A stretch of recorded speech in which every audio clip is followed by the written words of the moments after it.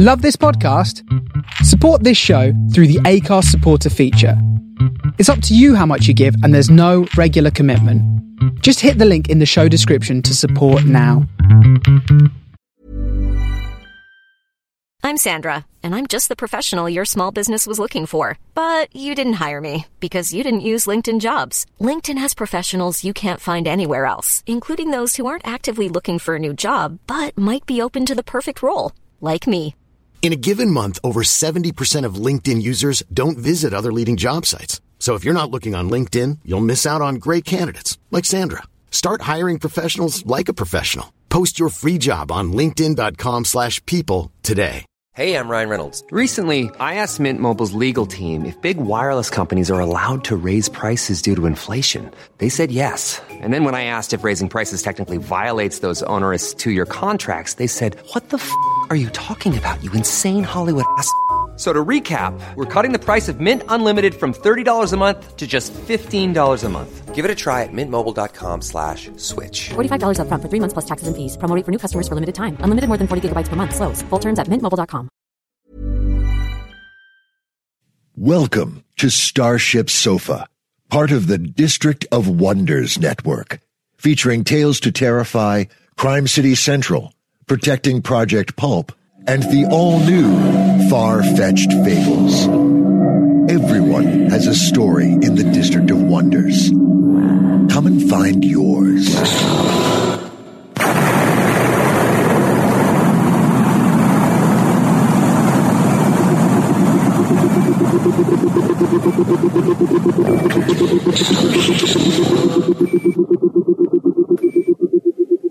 This is the Starship Sofa. Everybody, welcome, hello and welcome to show 345.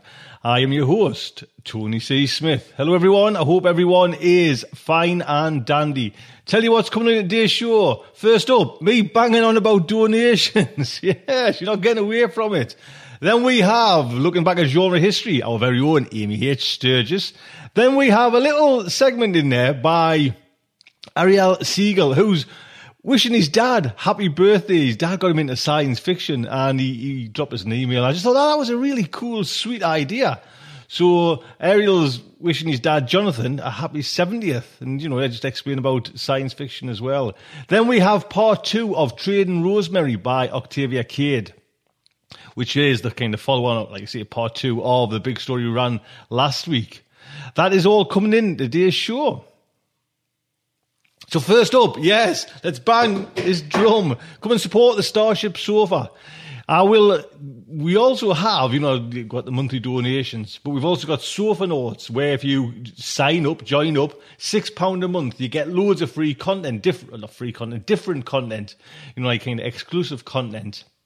And there's all sorts in there. I've just kind of been, over the kind of months it's been going, just putting all the kind of, the stuff Starship Sofa's done, all them kind of video lectures, all the books that we've got out there, all the kind of, you know, like the e-books, the Starship Sofa's 1, 2 and 3, Tales to Terrify, all that's in there anyways. There's a load of free stuff. But I was talking to Amy, our very own Amy, who's coming on later, and Amy's recorded, and this was like a lovely kind of touching moment. She said she wanted to, and we've had these audiobooks for a while. Amy recorded some audiobooks for her niece who was born and just wanted to get used to Amy's voice, because I think they live, you know, poles apart on the same continents, you know, it's on in America somewhere. But, you know, certainly, you know, it's not easy to just kind of pop over. And Amy wanted to kind of record these stories just so she had, you know, and to listen to her voice and everything like that, and, you know, a little kind of memory from her Auntie Amy. And Amy's very kind, we'll let her have these. So I'm going to, from this week on, start putting, I think, the first one up. And it's just, I think there's about 10 sections to these audiobooks. So you will be getting them. And I'll mention these as well, you know, a little bit later on in the kind of this promotion month of trying to help out Starship Sofa, you know. So come over there, sign up for Sofa Notes, and you will get a fantastic bundle of products there now and ongoing as well, with Amy narrating some audio books for her. So please think about it and support the show. So talking about Amy, first up then is our very own Aim with Looking Back at Genre History. Ames.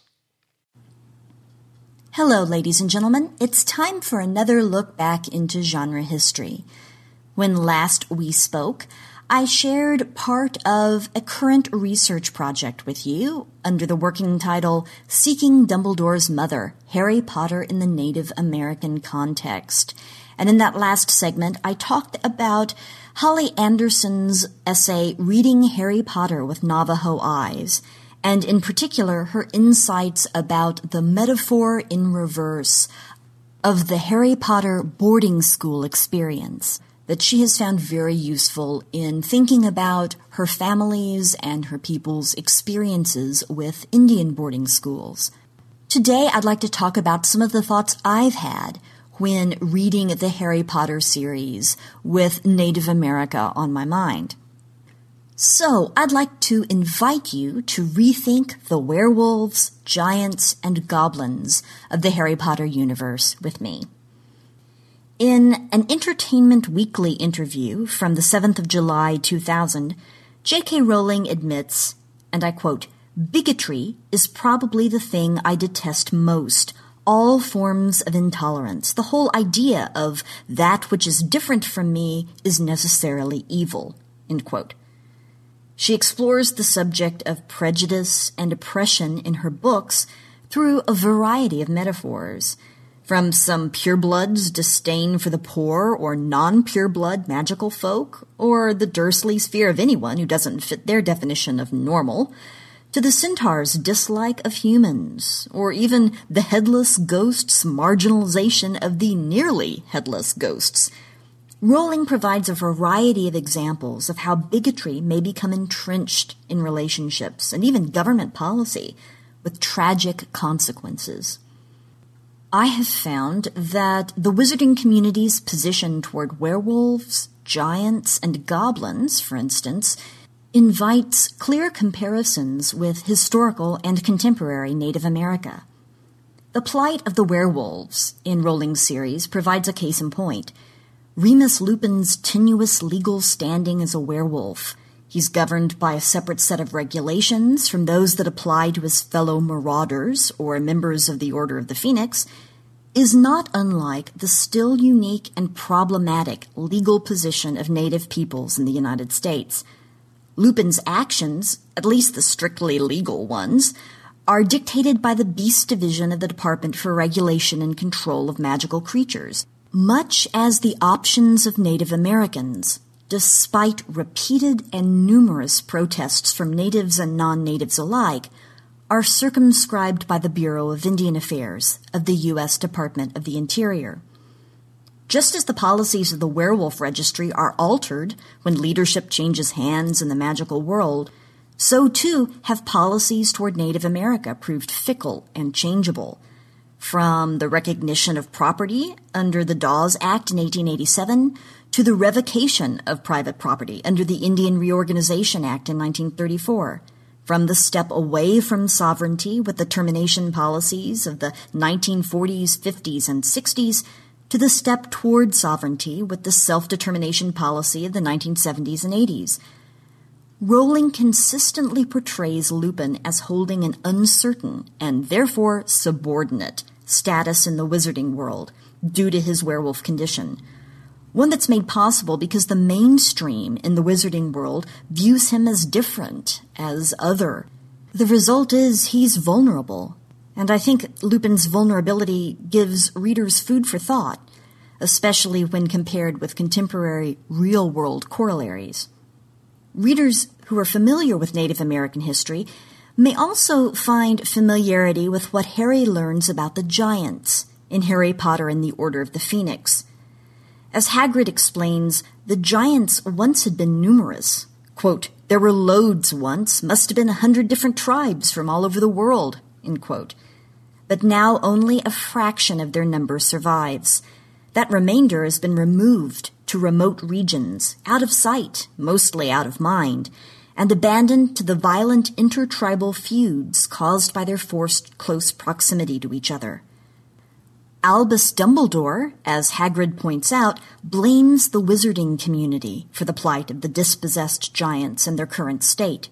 Quote, It was the wizards who forced him to go and made him live a good long way from us." End quote. Details like these evoke the rapid depopulation of Native America after the Columbian Encounter of 1492, the forced removal of native nations through events like the Cherokee Trail of Tears and the Long Walk of the Navajo, and the resettlement of disparate and diverse tribes of American Indians in places not of their choosing, such as so-called Indian Territory, which later became my home state of Oklahoma.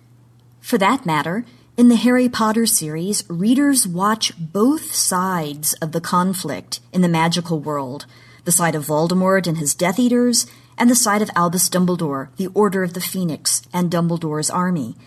Seek an alliance with the giants. They might be a marginalized people, alternately ignored and hated, but when war approaches, they take on new interest for both gathering forces. This brings to mind lots of historical parallels. How the English and French sought native nations as possible partners during the French and Indian War, how the English and Americans did likewise during the War of 1812, and how the Union and Confederacy followed suit during the U.S. Civil War. Of all of the different magical creatures of Rowling's universe, I think the goblins offer a particularly interesting illustration of the parallels that can be drawn. Readers learn via Professor Binns' history classes at Hogwarts that a series of goblin rebellions took place in the past. According to Hermione's reading of Sites of Historical Sorcery, the one in 1612 was as close to the school as Hogsmeade, and the Three Broomsticks Inn was even used as the wizards' headquarters during the hostilities. These wars and riots, which are described as bloody and vicious, came about as the goblin population of the wizarding world revolted against discrimination and prejudice toward their kind. Now, according to the Wombat, that's the Wizard's Ordinary Magical and Basic Aptitude Test, there's a mouthful. Specific rebellions may have occurred because of lack of goblin representation on the Wizengamot, attempts to enslave goblins as house elves, stripping of wand privileges, wizard attempts to control Gringotts, the wizarding bank, which is run by goblins, or even brutal goblin slayings by Yardley Platt. While taking his owl examinations in history, Harry recalls that when the International Confederation of Wizards convened to unite the magical world across the planet, the goblins attempted to attend and represent their interests, and they were ousted. Centuries later, Harry discovers that the goblin Griphook remains bitter about wizards denying goblins the knowledge of and right to use wands, effectively making them second-class citizens in the wizarding world. Lack of representation, attempts at slavery, stripping of property rights, the wresting of control of time-honored institutions, and a power imbalance due to the technology of tools and weaponry, all of these ingredients evoke the so-called Indian Wars of the 19th century, in which various native nations asserted their rights to self-determination and fought a U.S. government in which they had no say and no representation that sought to subordinate them. For that matter, Griphook's anguish at seeing goblin-made treasures in the hands and often unrightful possession of wizards is reminiscent of the outcry that eventually led to the 1990 U.S. Native American Graves Protection and Repatriation Act, which requires both federal agencies and institutions that receive federal funding to return Native American cultural items to lineal descendants and culturally affiliated Indian tribes and Native Hawaiian organizations. Cultural items include human remains, funerary objects, sacred objects, and objects of so-called cultural patrimony. The notion of objects of cultural patrimony, I think, would resonate with Griphook, the goblin. After all, he recognizes the sword of Gryffindor by its older name. Quote, "That sword was Ragnuk the First's, taken from him by Godric Gryffindor. It is a lost treasure, a masterpiece of goblin work. It belongs with the goblins." End quote. So I would say that looking into the applicability of the metaphors of the werewolves, the giants, and the goblins in J.K. Rowling's work gives us greater insights into both Rowling's novels themselves, the sophistication and complexity of the Harry Potter universe, and an opportunity to look deeper into both contemporary and historical Native America. In my next and last segment on this topic, I will be diving into the issue of Kendra Dumbledore, Albus Dumbledore's mother, and asking the question why J.K. Rowling chose to identify her as Native American. I look forward to it. I'll see you soon for another look back into genre history. Thank you.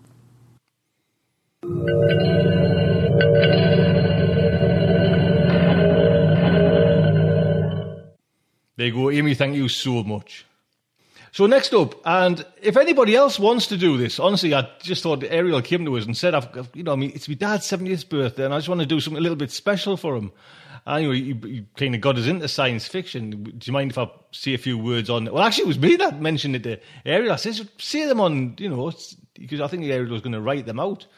And me reading something, I'm shocking. So I says, Ariel, it'd be lovely, if you kind of, so he did it. And this is fantastic. So if anybody else wants to, just to say a big thank you to, someone who got them into science fiction and why they got them into science, listen, I'm more than happy to play them. So Ariel. Hi, Tony. This is Ariel Siegel. I would like to pay the following tribute to my father on his 70th birthday, Dr. Jonathan Siegel. He introduced us kids to both classical music and Shakespeare from a young age, but I'd like to talk today about how he introduced us to science fiction. My first encounter with Dad in science fiction comes about age 6. I was reading and listening to a TV program that talked about how the sun would dim out, turn into a red dwarf, and go out in about 6 billion years. I was scared, as 6-year-olds might be.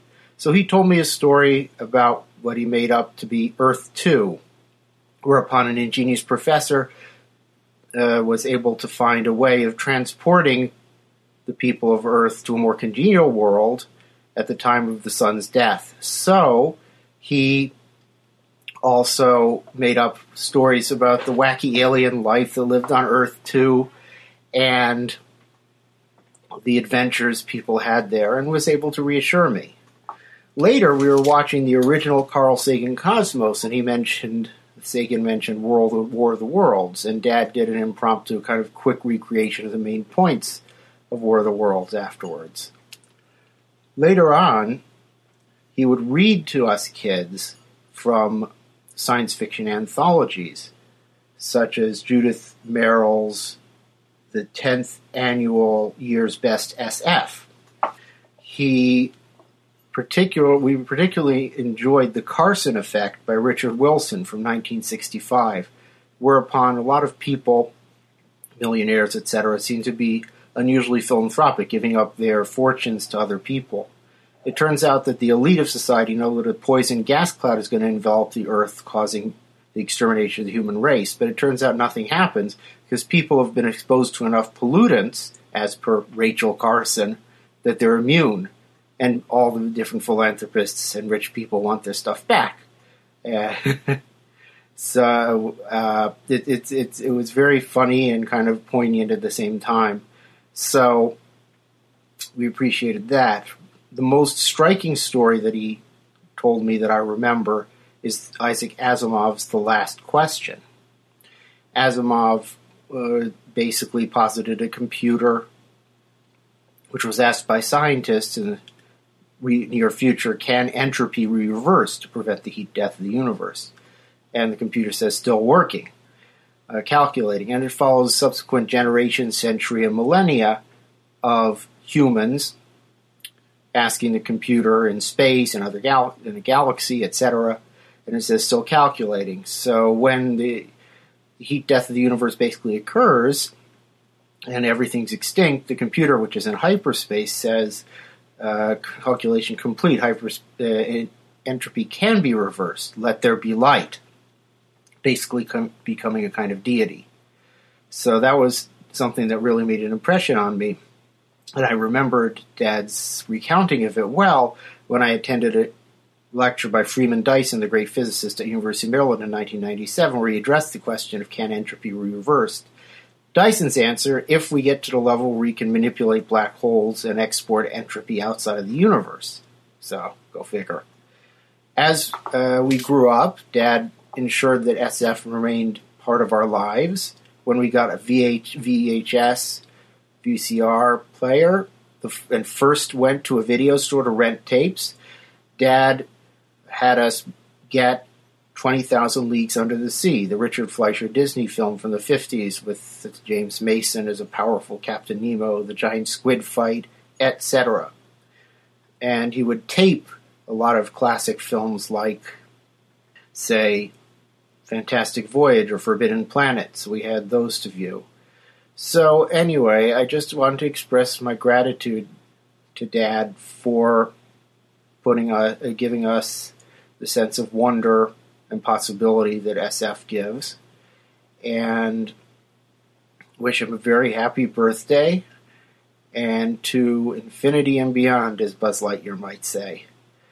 Thanks, Tony, and as always, terrific podcast. Be well. Bye-bye. There you go. Happy birthday, Jonathan. 70-year-old. Hey, go on there, lad. That's just fantastic. Ariel, thank you so much. And Jonathan, have a great day, sir.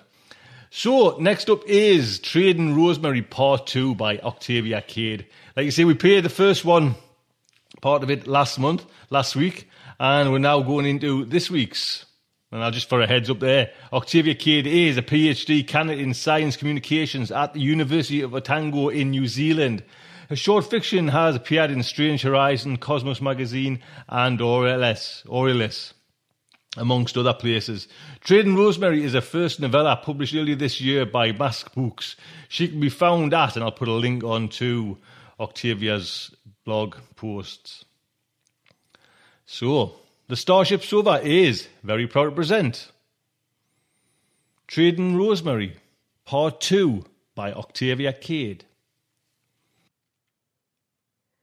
In a world where experience is currency, Rosemary is the owner of a very special library.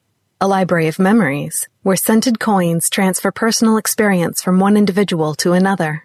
When she trades away the sole memory of her grandmother's final concerto, family opposition in the form of her daughter Ruth forces Rosemary to go on a quest to try to recover the lost coin. Yet, having to trade away her own memories to get it back, how much of Rosemary will survive the exchange? And now the conclusion of Trading Rosemary by Octavia Cade. Chapter 7. Takaka. Rosemary wasn't particularly fond of jam. She disliked the way the pips clung to her teeth like crows on carrion, and as she grew, the sweet stickiness of it struck her as mawkish, artificial. It wasn't a family trait. Her grandmother's pantry had always had jam in it, and she had allowed the child Rosemary to spread it about without criticizing her table manners, though Rosemary had often felt secretly guilty at her mess-making, and had always tried to brush the crumbs neatly whenever her grandmother had looked away, smoothing the tablecloth covered in musical notes and covering up places where she had smeared jam into the pattern. Grandmother always ignored her own mess. Rosemary found a strange comfort in the memory of her toddler self, the golden amber of the jam and swept piles of crumbs, the perfect ring they made when her plate was taken away. The crumbs were more important than the jam. She had, after all, eaten that more to please another than herself. The morning after the season ended, and the last week of her school holidays, Rosemary scraped the congealed remnants of a jar of Feijoa jam onto her toast. It had the consistency of a rubber band, sticky and stringy, but at least she had managed to finish the pot this time. As a small child, she had made the mistake of being a little too polite about her grandmother's jam, and ever since, a new jar had been waiting for her every time she visited. The previous one had fallen prey to mold and rubbish bin in less than quick succession, for Rosemary's grandmother was a better musician than housekeeper, and as she aged, Rosemary grew better at finding excuses not to eat the stuff.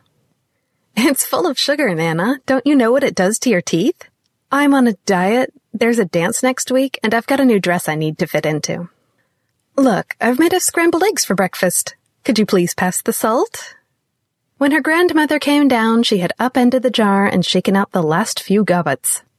Lately, as the reality of weeks without early morning practice started to sink in, the older woman had begun to feel wistful for Feijoa jam. Rosemary expected this. It happened every year. The problem was that the more she ate it, the less impressed she was with it. I've bought the same jam from the same shop for years, and you know what, darling? I don't like it much at all. It's very distressing. I think nostalgia has blunted my taste buds. To think of all the years I've shoveled it down. It's criminal. You would never know that it had fruit in it. At least not the real live fruit I used to steal out of the garden when I was your age. She shot her granddaughter an arch look. Don't ever get old, Rose. Nothing's what it used to be. You become such a terrible cynic when you get old, and everything tastes wrong. This jam used to taste of summer when I was your age. Now it's just a little jellied graveyard. Rosemary rolled her eyes. It's just jam, Nana. Nothing's just anything, said her grandmother. There's no reason to settle for just. No, I've decided. We're at a fairly loose end now, and our time is our own. If we're going to have jam, it might as well be good jam. Oh, said Rosemary. Goody. But she said it under her breath, knowing that her grandmother was trying to share something with her beyond the music that Rosemary had no true feeling for. Desperation drove them to the local health food store, Rosemary reasoning that they were least likely to add anything to jam that a fussy old person might object to. The two of them skirted the door distrustfully, trying to slide in without being noticed, as if they were after pornographic coins rather than breakfast. The shop was filled with tubs of what smelled distressingly like rabbit pellets, but it also had jars of what looked like homemade jam. They were in little glass pots with handwritten labels and a checked blue and white hat, and some were Feijoa. Rosemary held one up to the light, and the warm golden glow got her grandmother's happy approval. But she had to cringe in teenage embarrassment when the woman asked for some rashers of fatty bacon to go with it. We don't sell meat here, said the young man at the counter, his face alight with the enthusiasm of a zealot. Pigs have feelings too, you know. Not when they're dead, they don't, dear. And besides, they ought to be glad they've given such enjoyment after they're gone. She grinned at him, retreating into the little old lady of innocence that would have fooled no one at the conservatory. Wouldn't you be? The jam proved to be runny and sour. There was hardly any sweetness to it. Unsurprising, considering where it came from. Sugar made life a lot sweeter, so naturally it and the happiness it gave were out. Surprisingly, Rosemary had actually enjoyed it, dragging bread soldiers through the sticky surface and leaving them to crumble on her plate. She was deliberately untidy, as she had been as a child, knowing that her grandmother approved of her making a mess because she felt it was good for her. It reminds me a bit of marmalade, Rosemary had said, and her grandmother sighed. I like marmalade, she said defensively. You would. In my opinion, darling, you're too drawn to the bitter. I remember when you were a very little girl, and I tried to tempt you with raspberry jam, with blackberry preserves, but watching you try to pick pips off your toast with a needle before eating it was far too depressing. Red streaks everywhere. Not that I minded, but it was like you were trying to disembowel your breakfast. Most disconcerting. When she dragged Rosemary back to the shop to complain about the lack of sugar, the assistant had offered her some organic honey instead. They had politely refused, and stood poking through the kelp extracts, cheerily snacking on bacon rolls. Rosemary's cheeks were red as apples throughout, but her grandmother thoroughly enjoyed herself. The rolls were a trifle squashed from being in her handbag, but she enjoyed making the point. They kept the jam. What else to do? Rosemary's only consolation was that it would never thicken enough to go rubbery. Even the cat wouldn't touch it, and considering the animal was a waddling garbage disposal unit, that was something. Her grandmother had always kept cats, always fed them tidbits from her table. It kept them from going after the birds, she said. And what was a little fur in her food now and then? Better than feathers, lonely and curled up at the edges, or clumped in the corner connected by smears of hard-dried blood, and the cat sitting smugly with red-tinted claws. In the end, they resigned themselves to making their own, spending an entire day in the carriage roaming the orchards of Golden Bay, where dusty leaves of the fruit trees devoured the sunshine, leaving only patches to fall to the ground like crumbs. The faintly furry feijoas fit snugly into Rosemary's palm, their bright skin taut almost to bursting. She ate some immediately, tearing the skin open with her fingers and sucking the flesh from them, juice dripping down her chin and disinterring memories of her childhood. She had been 3 years old. Her parents had been viewing a house, one they would eventually buy, and at the bottom of the garden were 3 feijoa trees, dusty sentinels in a line of cool green shadows, slouched in the warm sunlight. With her younger sister waddling beside her, Rosemary had pressed into the trunk of the first tree. The fruit hung down temptingly, squat and bulbous. Careful to keep the thick foliage between herself and her parents, she had squeezed and squelched at one fruit after another. Poached as they were in the afternoon air, the taste had struck her, acrid and furry. The taste of possums fighting on a corrugated iron roof at night. The taste was as vivid as sound. She could almost hear the scratching. Her sister stood blinking in the sun, rounded eyes watching, strangely greedless. Standing in the sun and watching Rosemary like a dazed owl in daylight, drawing attention to them both, to Rosemary's petty thievery. She wouldn't hide behind the trunk of the tree, wouldn't blend into the shade and lick the sweet fruit. It was beyond her to be unobtrusive. Rosemary had wanted to hit her. Since then, feijoa had been a touchstone, present if not acknowledged. A half-eaten pot of jam was always in the pantry. A reminder more than anything else, a possibility that didn't come in a case. Coins were all very well, but you couldn't eat them, and the smell alone was accurate enough to drive her wild and slavering, even if the taste almost always ended up being a disappointment. Rosemary didn't eat the jam often. It was usually reserved for the mornings when she needed to go shopping. But she found comfort in knowing that it was there, in the reminder of the summer holidays spent at her grandmother's. Her grandmother didn't buy feijoas anymore, bought fruit trees instead and planted them in wet earth that clung to her fingers like pulp and pectin, planted them and waited. It was a long wait, but she was patient. It was what made her a good musician. Years passed before she tried to make jam again, years before the seedlings in her garden were mature enough to bear fruit. But while the trees grew strong, her grandmother's body was fading. Her gait became hitched and halting. It was harder for her hands to grip the instruments, and Rosemary had to help her on the stairs and with the music shelves in the library. When once it had taken 10 paces to walk from her back door to the nearest tree, it now took 20. It rained enough so that when she forgot to water them, the trees would survive until her knees remembered to make the trip, until the sun stopped the rain ache in her joints long enough to make the effort, or until her granddaughter visited to be chivied into the garden to do it for her. "You should let me hire you a gardener," said Rosemary. But her grandmother refused. "Those will be your fruit trees when I'm gone," she said. "You can look after them. Better yet, hollow one out and bury me in it, or float it out to sea burning like they did with the Vikings." "That hardly makes me want to cooperate," said Rosemary. "Tough," said her grandmother. "Besides, the fresh air will do you good. You're spending too much time in that library. It's turning you pale." The trees were overburdened with fruit when her grandmother died, and Rosemary carefully stripped them off the trees and gave them away, had cut down the trees and used their wood for funeral burning, for coffins and cremation. The funeral had had to be delayed while the wood dried, but Rosemary was firm. She had her instructions.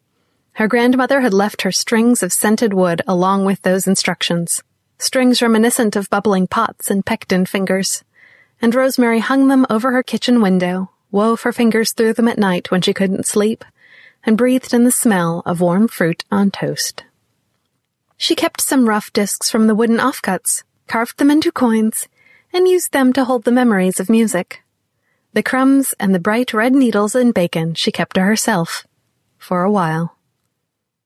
Rosemary traded her memories to a sweet-toothed vintner with no space for anything but grapes. Afterwards, on a whim, She visited the nearest feijoa orchard. It took her 4 hours to drive there and then back home. When she returned to her own kitchen, her clarity of purpose had faded almost as much as the feijoas. They fitted into her palm, plump and unblemished. Their color was as it should be, but Rosemary could not escape the feeling the feijoas had somehow paled, and that their bodies, once quick with golden glow, had faded in upon themselves. They seemed dusty, and try as she might, Rosemary could resurrect no life or memory from their taste. She didn't try to preserve them, but threw them away, and took down the strings cluttering her window. Some memories were better left undisturbed, and some were better off not being made. She felt more peaceful with them gone. The scent of the fruit lingered in the kitchen, a sweet green yellow. Rosemary scrubbed out her cupboards with sugar soap, and when she had finished, her hands were wrinkled and clean, and she couldn't smell fruit in her house any more. Chapter 8. Cargill. The 5th coin had gone to a jewelry collector who lived in the far south of the archipelago. One who specialized in coins that were slightly warped and just round enough to give the illusion of beads. Rosemary paid for its return with a necklace of shimmery coins she made herself, aboard a private sailboat she had hired to quicken the journey to Dunedin. She spent several days wearing her own necklace, feeling the flashes of pleasure, of fragmented memory and flickering emotion, feeling the way they intertwined when brushing against her skin. It was a highly sensuous experience, lying on the deck, playing with her necklace and smiling at the crew, especially the cook, who cooked her Gurnard he got fresh, and told her stories of the places he had visited. Why not, she thought, when he came back early from shore leave. Rosemary had not wanted to leave the boat, had come back as soon as she was able, once the arrangements for the following day's trade had been completed. The necklace hung prettily around her neck, coins twisting against her skin, brief contacts flashing through her consciousness, the smell and feel of the coast. She helped him stow the supplies, unsurprised when one of his hands brushed against hers in the galley, and again on the deck. She had spread blankets there to sunbathe, and the wool caught against her bared skin. Why not? There were no responsibilities here, no child or library or household to consider, just the warmth of the wind on her bare skin, the gentle rocking of the boat, the smell of the sea around her, and the shadows of gulls passing over the boat. Always strong-stomached, she enjoyed the sunlit rocking, tempered as it was in the harbor. The heat of the sun left her dizzy, closing her eyes against the brightness. Above her he smelled of cockles and fresh thyme, the faint astringency of lemon. Her breath seemed magnified in her ears, the slap of water loud against the side of the boat. She moved with him and the boat, and the memories jostled against naked skin, changing positions as she rocked, bright flashes before closed eyes. Jam jar gleams green in the sun, a plastic roof tied taut, tight with rubber. Many hands passing it along, octopus-like. But unlike the octopus, no one opens the jar, although why they don't is beyond her. Probably no one would let them do it, for fear it would upset the parents. But then, passing a poisonous spider around in a jam jar was okay, especially when the one who was poisoned was doing the passing. Got bit several times, he said. Felt like being pinched with pliers, he said. She peered closely through the jar at the multifaceted eyes within. But the katapo is small, inoffensive, and when it waves its legs, it is impossible to see where its mouth is, when it would bite. They live in the driftwood, he said, the salt dry scent of driftwood. The afternoon sun fell golden around, golden outside and greenly within the jar. If you're going to sit on driftwood at the beach, be careful, he said. These would sting more than the hot sand, be more cutting than the spiny dune plants on the tender feet of a new summer. There's driftwood on the beach at Brighton, but it doesn't glow or show what lives within. It's bleached bone white, with tints like it has leached the color of sand. There is no red stripe down its back, and there is not even the warning of a plastic cover, or the hovering poisoned man grown to love his poisoner, showing her off to gaping children. This is where she bit me, he said. The intertidal zone breathed around her, a damp and lisping littoral lung. When the sea inhales, the coast is exposed, and the beach is ripe for shaping into crumbling buildings and sand-shedding beasts. Rosemary builds alligators with shells for teeth, and women with algae for hair. Then the deep, watery exhale, the muddy scent of wet sand, and the sculptures are eroded, their temporary solidity denied. A steep shoreline, it's a precarious perch for building, but one that is tolerated because of the view. The shining plain of the Pacific, which defines the horizon and reflects around it, is a match for the sky. It is blue when the sky is blue, but more often, when the clouds have come over the coast, it darkens into choppy roughness, into restless waves that can be seen from far above. The view of seabirds with salty feet. It remains their view first, as over the decades the water level rises, waiting for the dunes, hungry for them, a menacing patience that bites into the beach. There are museums on the coast that show a different shoreline, and her mother tells of beaches that have shifted inland and higher as the water rises. The ocean's breath deepens, and there is less room for the children's castles, the strange and wonderful beasts, the mermaids that guard them, the architectural cockle-studded bestiary of the tidal zone, the sand castles that Rosemary builds and gleefully knocks down again. The sandy bodies drown in the tide and remain as ghosts, disembodied on the seafloor, when one day their small sculptors will evacuate, full-grown, to higher ground, leaving their childhood behind. She always looks for it last. It's so hard to find. Looks with specimen bags and neatly written labels, with alcohol to leach out the amino acids and a guidebook to aid identification.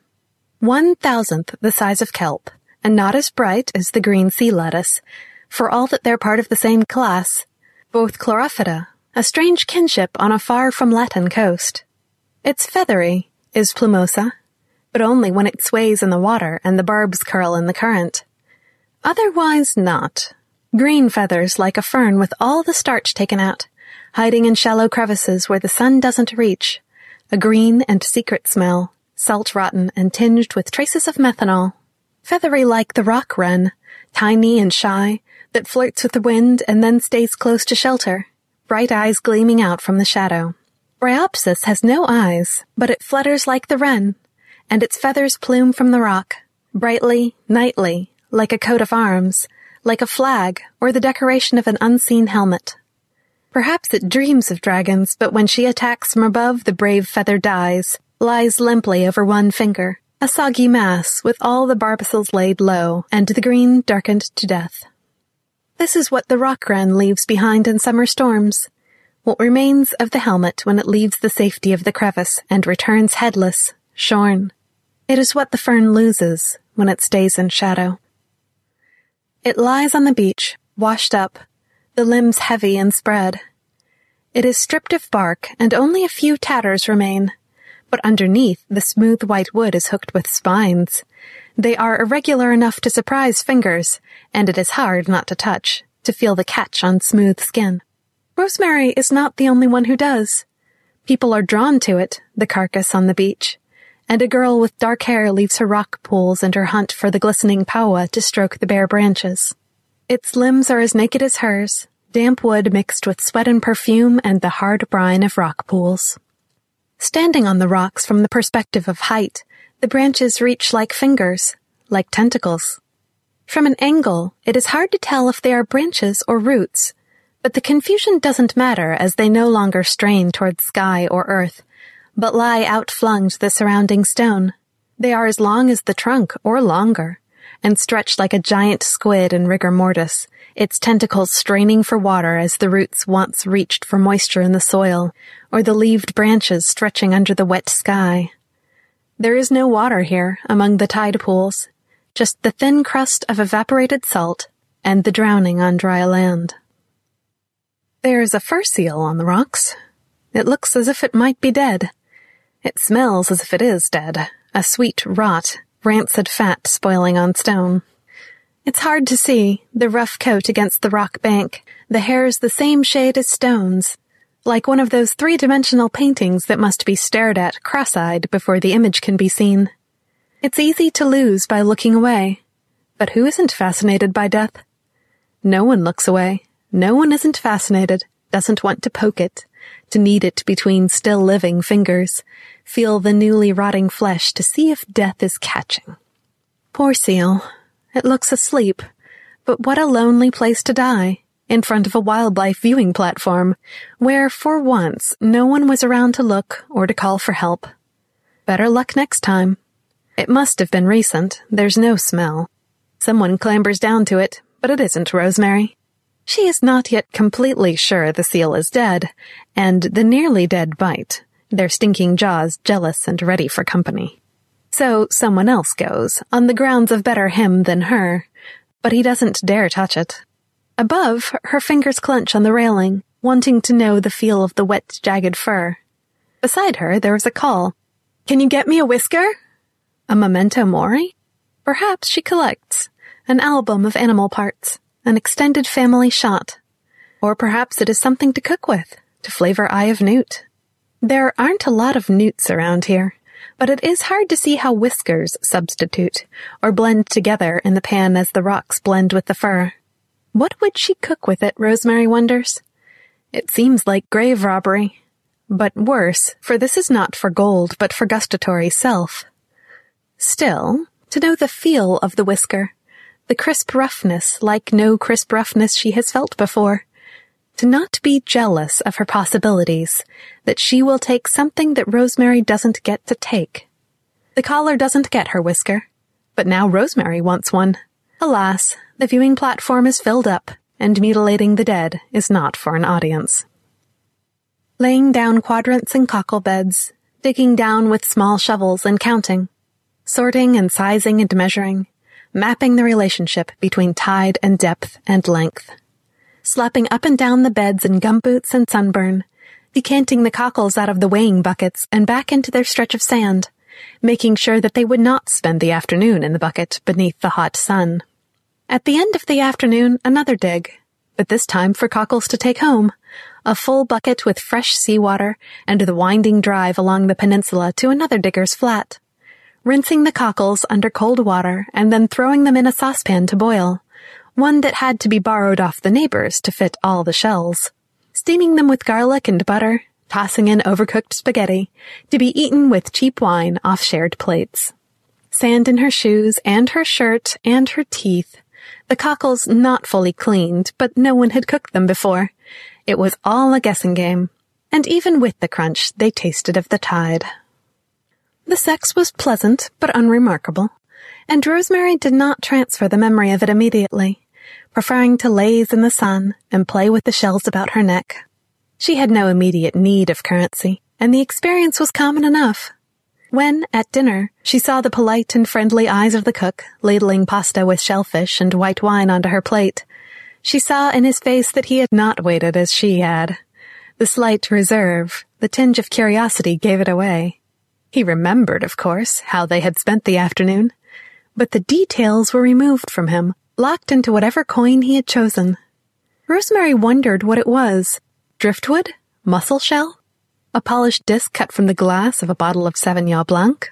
And smiled to herself through dinner. She felt as if she had a secret. Smiled more to know that he would soon take up that coin and revisit the memory. Curiosity was always a giveaway.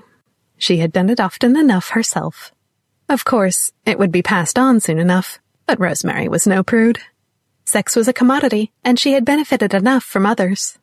Had she thought ahead, she could have brought one or two favorite coins with her for afternoons such as this had been, but perhaps it was best that she hadn't. Narrowness of experience was to be discouraged. Later that night, soft noises in the cabin next to hers suggested that the cook was reliving the memory of their lovemaking. At the same time, Rosemary was divesting herself of it. There was no need to put it off. The sun had gone down, the decks were stripped of warmth, and the day was over. Chapter 9. Chatham. When Rosemary took her bird memories and handed them over for the 6th coin, handed them over to a lumpen earthbound merchant too sick for traveling in boats, she lost her liking for more than feathers. Warm shuffles like mice in the cupboard, the soft sounds of an unbalanced body. She knew she should leave it, let the darkness soothe feathers and fear until she could take it in her hand calmly, stroke the soft walnut head, strangely solid under the spare down covering. Rescued from the jaws of her horrible, overfed cat, and the nest too high to return to, too far out on the sea cliff, and Rosemary with no way of getting it back. So it was in the hot cupboard, wrapped in a tea towel in an old ice cream container.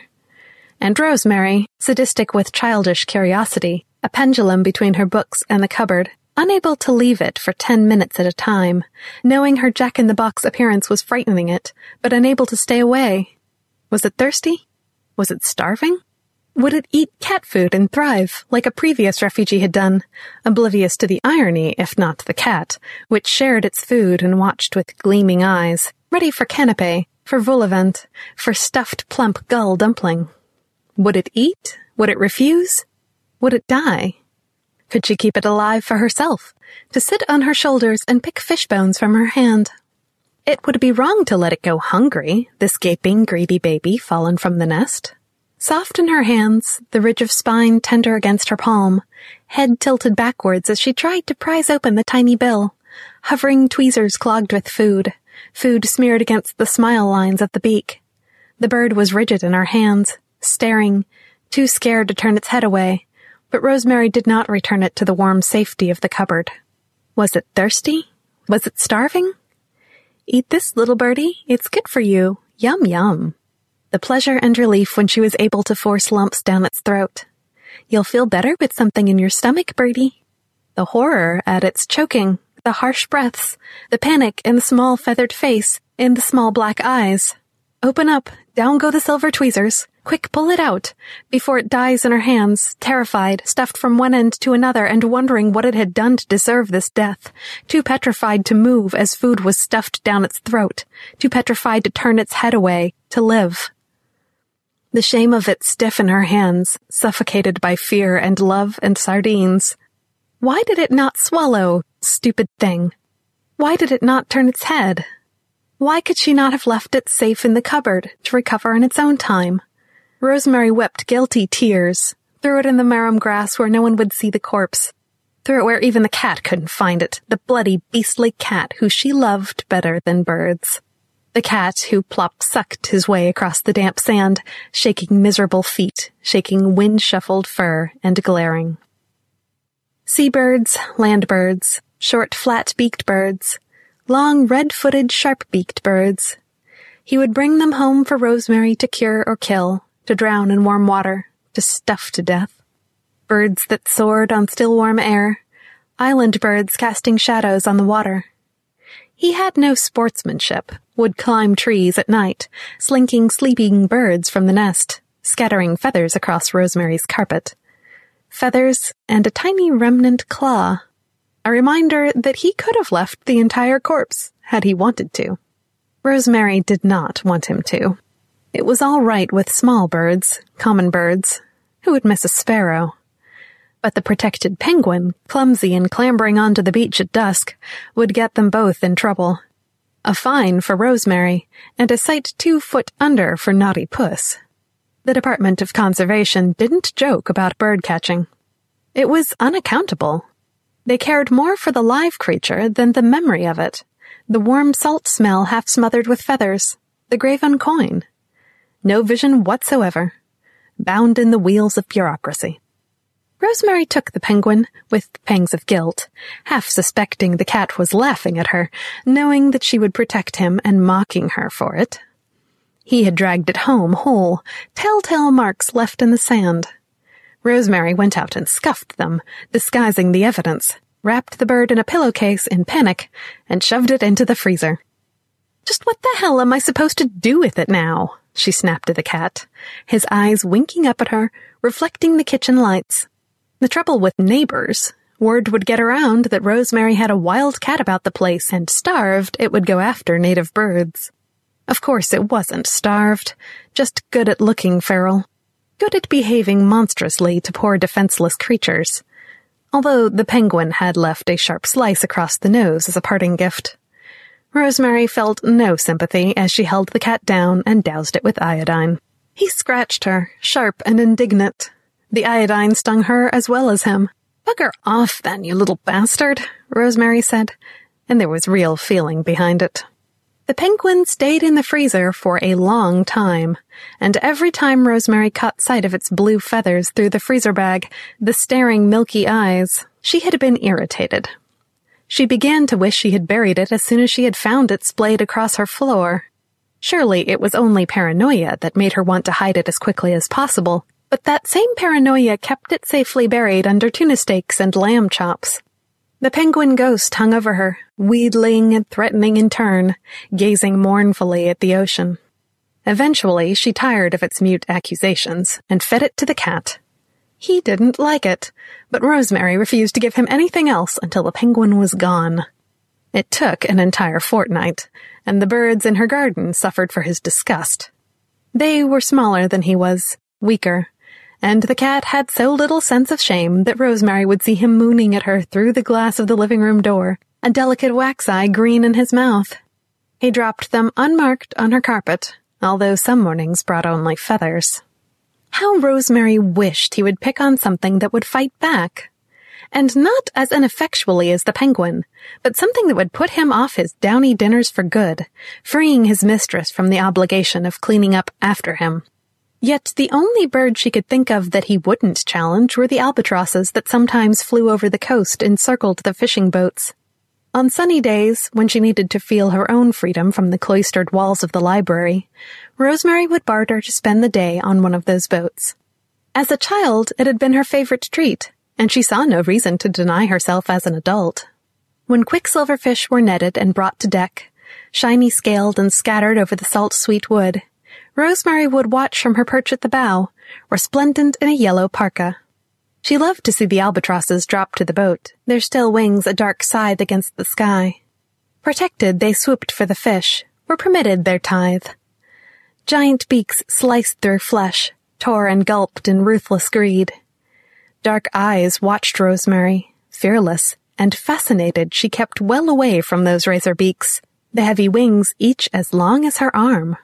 It was their freedom that appealed to her, that and the disdain with which they floated in currents that slapped Rosemary's face, chafed it raw, and rocked the boat from side to side. Air cracked in the sails, waves smacked at the hull. She would have liked to take them home with her, to circle her house in stormy weather, and remind her of the wildness of the world that wings could take her to, the freedom those wings would give her. Coined albatrosses were nearly unheard of. Bad luck to kill an albatross, it was worse to capture them, although there were several known copies on the black market, and Rosemary had purchased one of them. She found, but she would never have admitted it, that the false freedom of albatross flight in her library couldn't match the reactions of her own escape to the fishing boats, her own identification with the bird. This gave her disquiet, and so she dreamed of an albatross that flew home to her, a garden of better birds, of further flight, and buried her purchase in the stacks, buried her flight in cages, and small birds that could be tamed and contained. Rosemary had birds as a child, peach-faced lovebirds that cooed and died in elegant lime feathers, too delicate for her chubby hands. They fed on fright, and more often than not expired of it. Rosemary buried them in the garden where she had once lost another bird, one that had escaped from its cage when she was cleaning it, one that had flown around the room, bumping into clear glass until it found a window that was open and flown away into the cool green garden and the brightness of sky. She went to the neighbors, asked if they had seen it pale green against the deep, clear silhouettes of ferns. She left food on the veranda dutifully, having no real expectation of the lovebird returning, with its silly face blushed with adventure. She heard her parents talking. "It's obviously not from around here. The other birds will gang up on it. It's probably dead already." Well, they were clannish, Rosemary supposed. She could understand it, and felt surprisingly little sympathy for the wanderer. What a nuisance bird to cause all that trouble, to go where Rosemary could not follow. Hadn't she fed and watered it, done her best to ignore what a disappointment it was as a pet?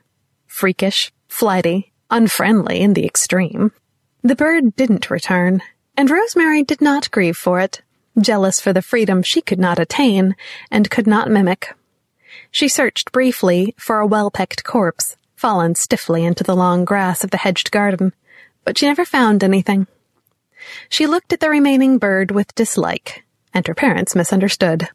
"We'll get you another bird, darling." She had better luck with budgies, lazy mincing birds prone to fits of screeching temper, but they spent the rest of the day nibbling on cuttlefish and ignoring Rosemary's attempts to be friends. She liked them. Even when unprovoked, they showed all the character of feather bolsters. Even the cat, an earlier model but with the same greedy stare, didn't bother them greatly. A lovebird would have keeled over in terror. Perhaps budgies had less imagination, Rosemary thought. They spent their days squatting and bobbing, producing infertile eggs. Only one hatched. Blue-gray, reminiscent of grave clothes and sacraments. It was weak and had no strength to fly, sat shivering on its perch, small squeaks rocking its body like earthquakes. With its downy baby feathers fluffed up, it was almost the size of its parents, and they fussed over it, preening, feeding, clucking. It made no difference. The lovebirds were back, a cuckoo in the nest. The blue budgie sat ghostly in the cage of its predecessors, a well-scrubbed cage that still had echoes of lovebird, for the budgie trembled, possessed with terror. Rosemary hung over it, hoping to claim one success, but for all her hovering, the baby died.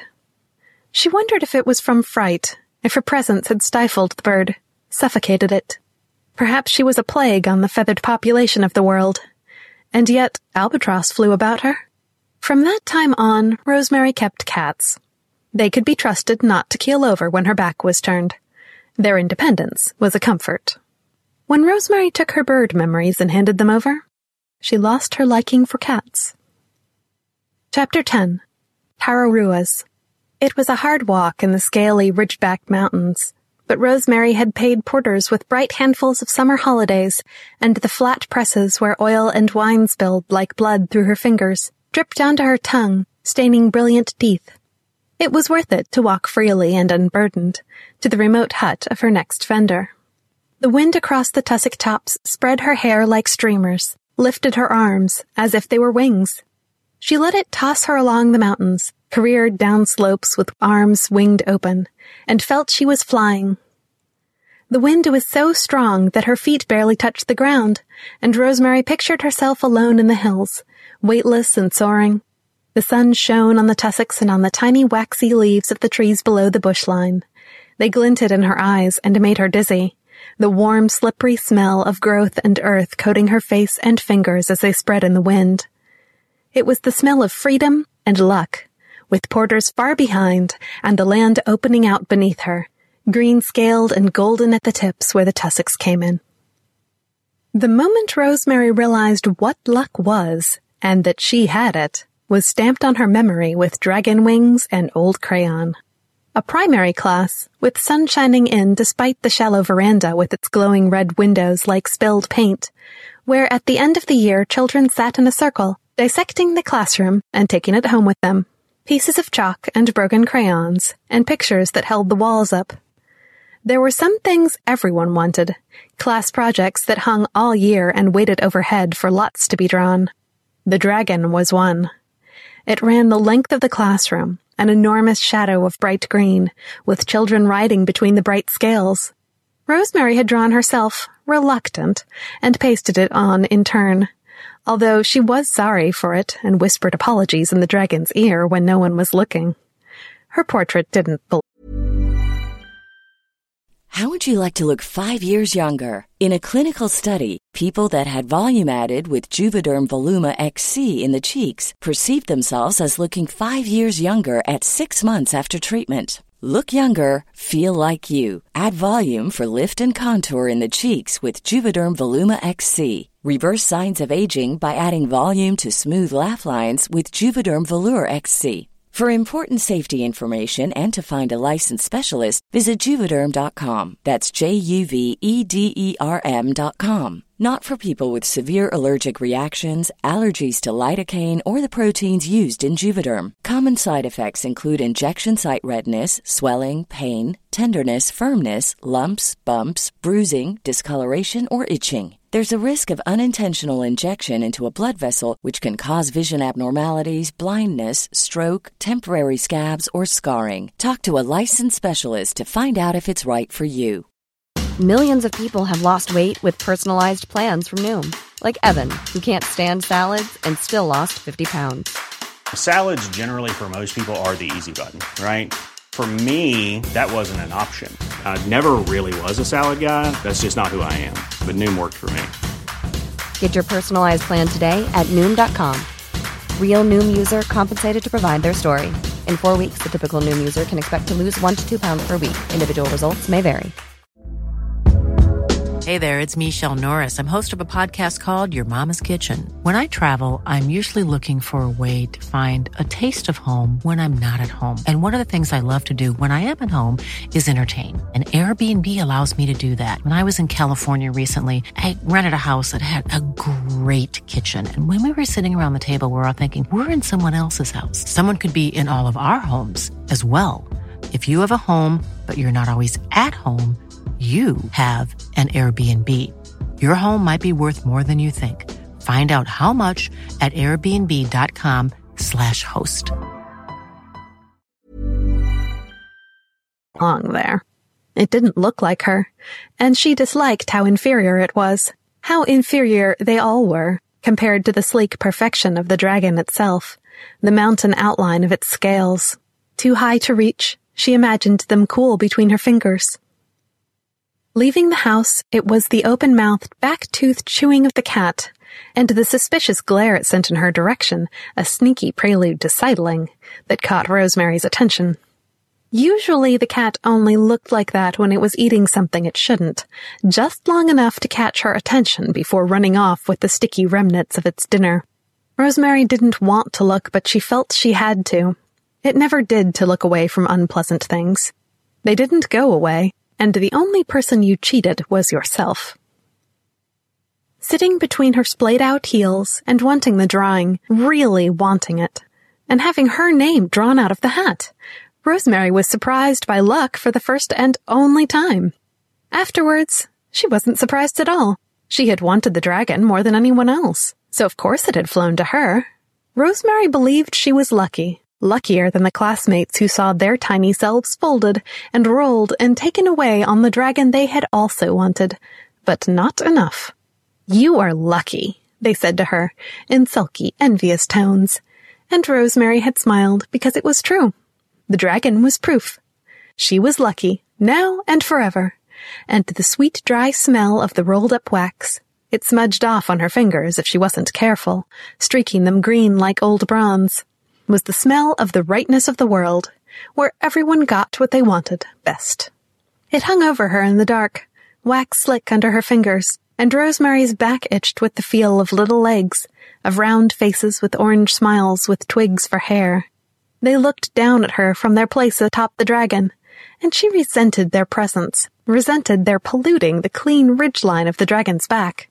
She would liked to have cut them off, but their legs were part of the dragon, and even if she had snipped off their owners, her classmates, from the picture on her wall, the legs would have remained.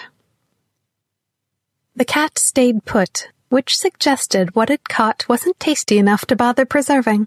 Pressed against the foot of the house was a skink, made short and squat by the loss of its tail. Rosemary liked skinks, liked most reptiles but snakes. Reptiles reminded her of dragons and freedom and luck, but snakes on their ribbed socked feet were too earthbound to be endearing. She could not picture wings on them, like she could with the skink, frozen on tiny needled feet. She picked it up, a smell of wax, the warm, slick, crumbling scent of sunshine on its skin, and saw it bite her.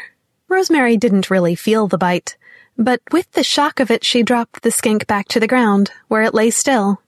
Again she picked it up, and again it bit. Despite herself, Rosemary dropped it again, flat on its back, and with a quick thud like a falling crayon. Her fingers were waxy, a residual sheen. Blood bloomed on her finger, and the cat slunk away disinterested. It didn't seem eager to eat any more of the skink, but Rosemary had lost sympathy, and would have let it anyway. Looking back, Rosemary realized she could have colored over the lines, but at the time she didn't think of it. Her child self would not have wanted to try, frustrated by her inability to stay within the lines, clumsy hands that were short and fat like badger's mitts, as yet incapable of fine motor control. Control. Rosemary could not control her hands, and did not want to control the dragon. It was the color it was, a scratched and mottled green, And it was not Rosemary's place to darken its skin, to skin the scales from its eyes and make it red-ravaged and hungry, to snatch the riders from its back and gorge them down its lumps, to be free of its harness, and still pinned to her wall. At night, Rosemary lay with the dragon above her and knew it to be real. This did not frighten her.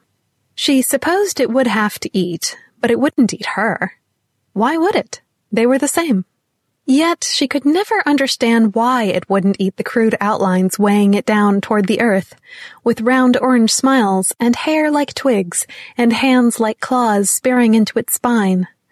Rosemary would have eaten them, and felt relief at the eating.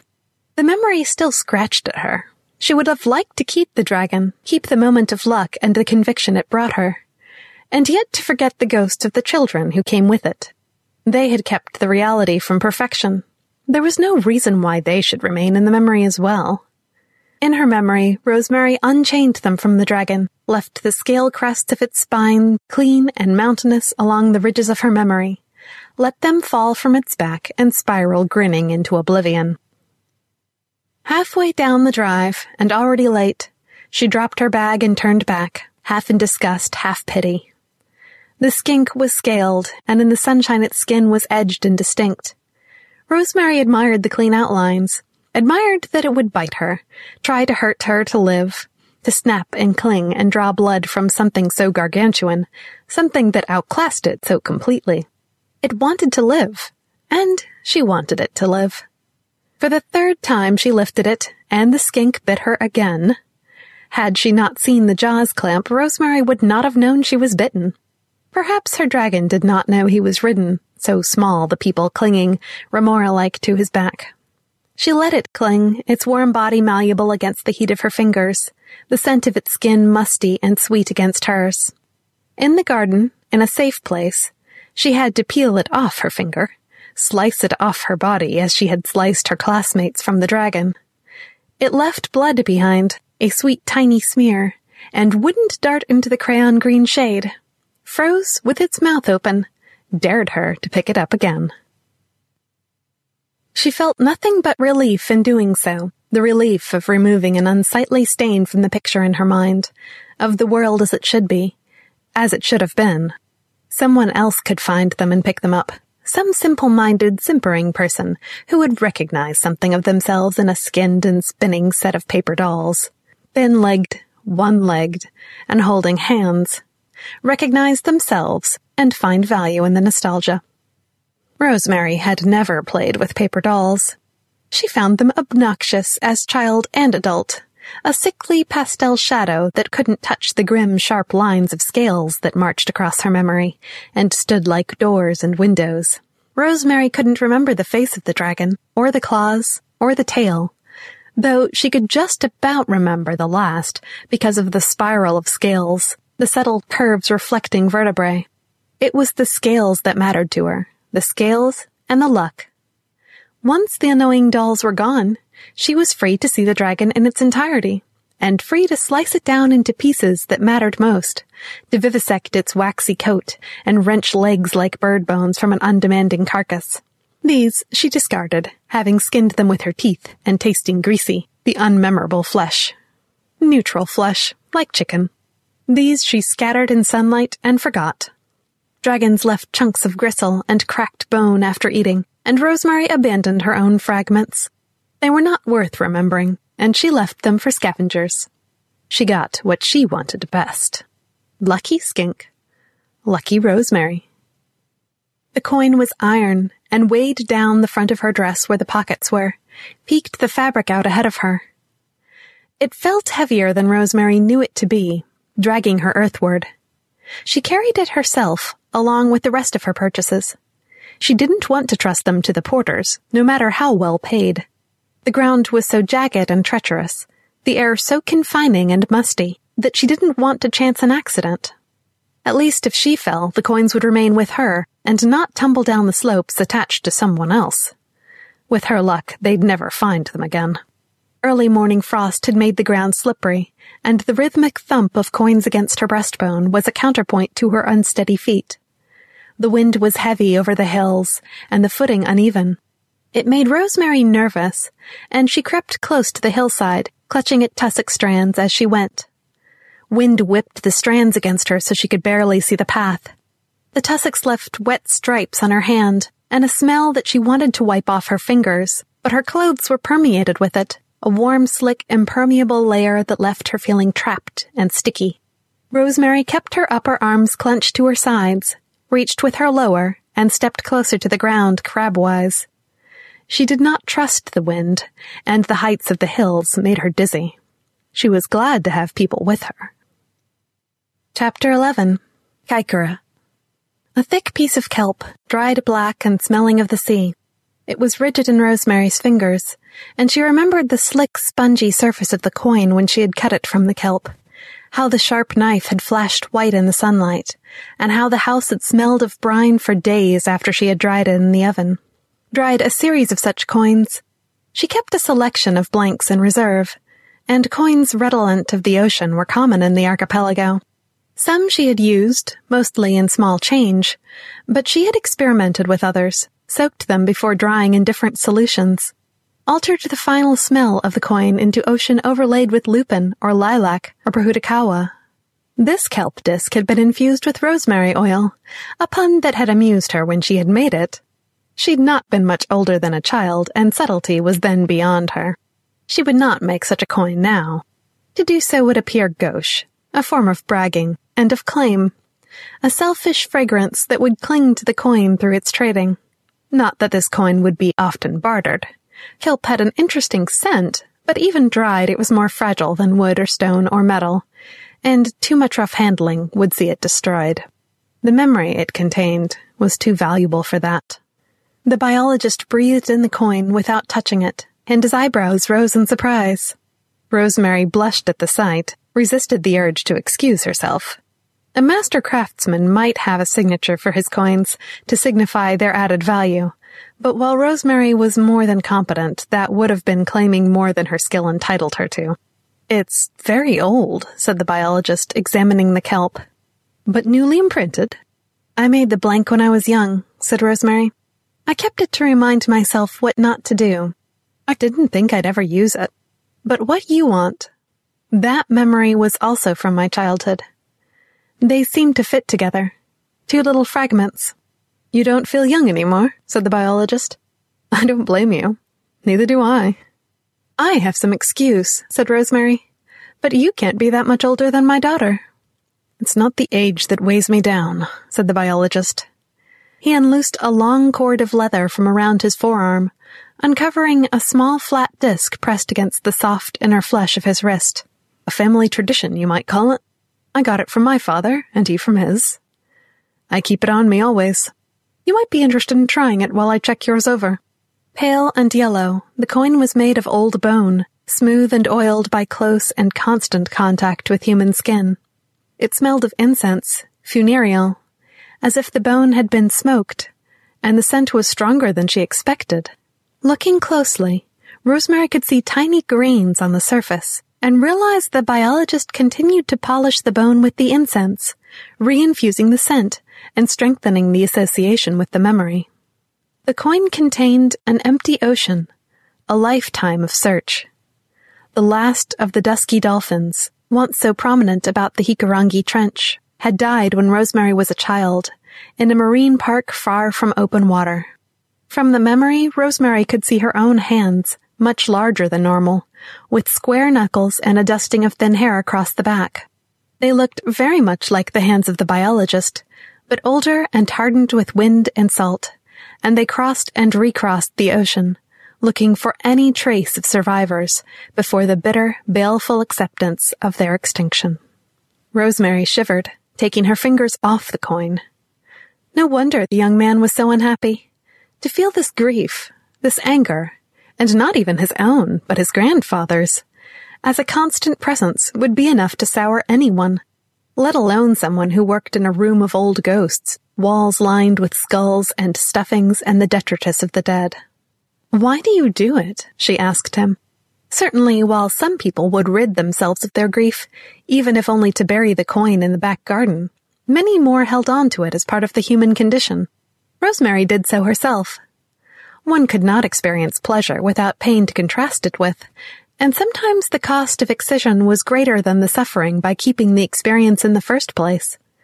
Even so, accepting pain was different from deliberately keeping it alive, different from passing it down through generations to spoil the lives of descendants. To remind me of what I am, said the biologist, and what I am is a collector, just like you. But unlike you, I collect specific memories for a specific purpose. He smiled, a little wistfully, and the expression did not seem to fit his face. You were happy, he said, caressing the kelp that she had given him. You were excited. Not many got to see the last one, to swim with it. But I suppose wealth buys many privileges.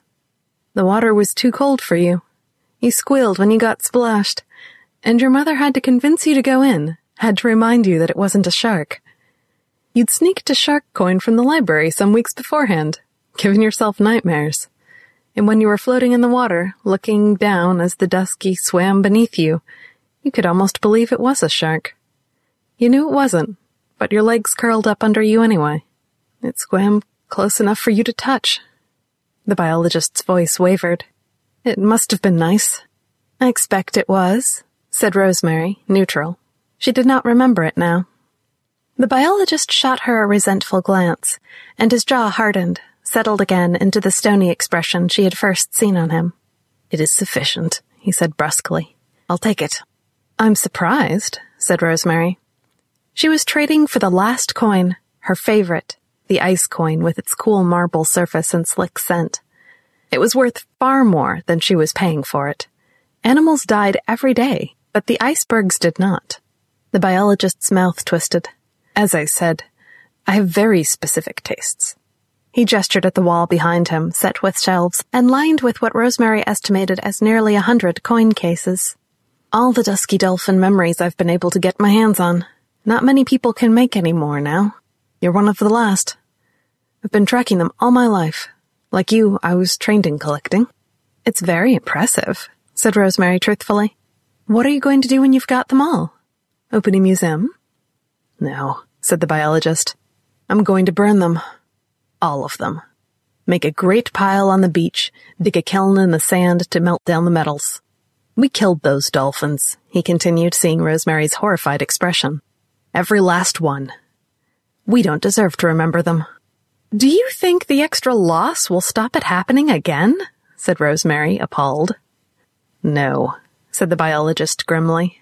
I don't. So, you're just doing it to punish, to make people suffer. Even the children. Even the ones who were never responsible, who will never see what you're planning to destroy. Why the hell not, said the biologist. There has to be consequences. For once it's just going to be us who pays them. He twisted the leather cord, rebound the bone coin to his wrist, flat against the pulse point. Rosemary didn't want to remind him, didn't want to risk his temper before the marble coin had been handed over. Artists in the Waikato, smashing their works with hammers, clay fragments and shredded canvas and marble chips. Didn't want to risk losing the ice that was in so many ways like a dolphin, but she had to know. What you're doing doesn't make sense, she said. The ice coin, those bergs are gone now, and we are as responsible for the change in climate as we are for the destruction of the dolphins. Yet, you'll give the ice coin to me, ensure its survival. Why can't you do the same for the dolphins? The biologist held up his hand, turned it so she could see the braided wrist. I haven't been living with bergs, he said.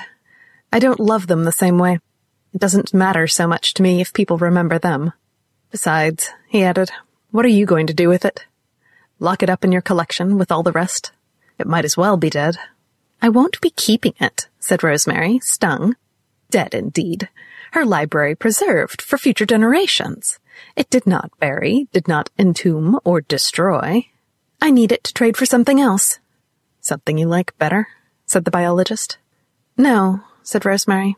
Not better. Who will it go to, then? Said the biologist. Someone who will just look at it, said Rosemary. Someone who won't appreciate it. He sold it once. He'll likely do it again. To another collector, then, said the biologist. Another library like yours, or one like mine. Not like yours, said Rosemary. Not ever like yours. The wharf was empty. Rosemary was hours too late for the ferry, but the biologist hadn't offered her tea, and she would not have accepted if he had.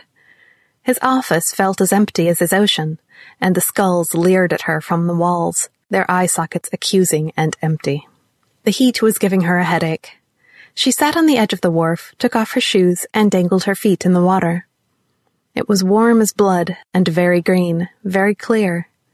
Her toes shone pale beneath the surface. She tucked her hands beneath her skirts, knowing that they were her own again, and yet afraid to look lest the knuckles were suddenly larger, the hands suddenly hairier, the reddened, weather-worn fingers closing into empty fists. Rosemary could not fathom it. To destroy all that experience, to do it deliberately, knowing the loss to society, to knowledge, it was beyond her. She found it offensive, viscerally so. His plans for his library made her want to vomit. Surely he could not be serious. She rather suspected that he was. The loss would be so permanent. Trading in memories meant personal loss, the loss of private experience, yet those memories would still be available to the wider public. They would sift through the population, never really dying, spreading ideas and emotions and empathy. It was as close to immortality as she was likely to get. To toss that away, to deprive others of it, that would be hard to forgive if the biologist was doing it to something he didn't love. But to something he did, even if the memories had driven him to his limits? There was blood on her skirts. Her fingernails had dug into one palm, the other clutching the jacket containing the ice coin. Carefully, she unwrapped it, tipped it into her bloody palm.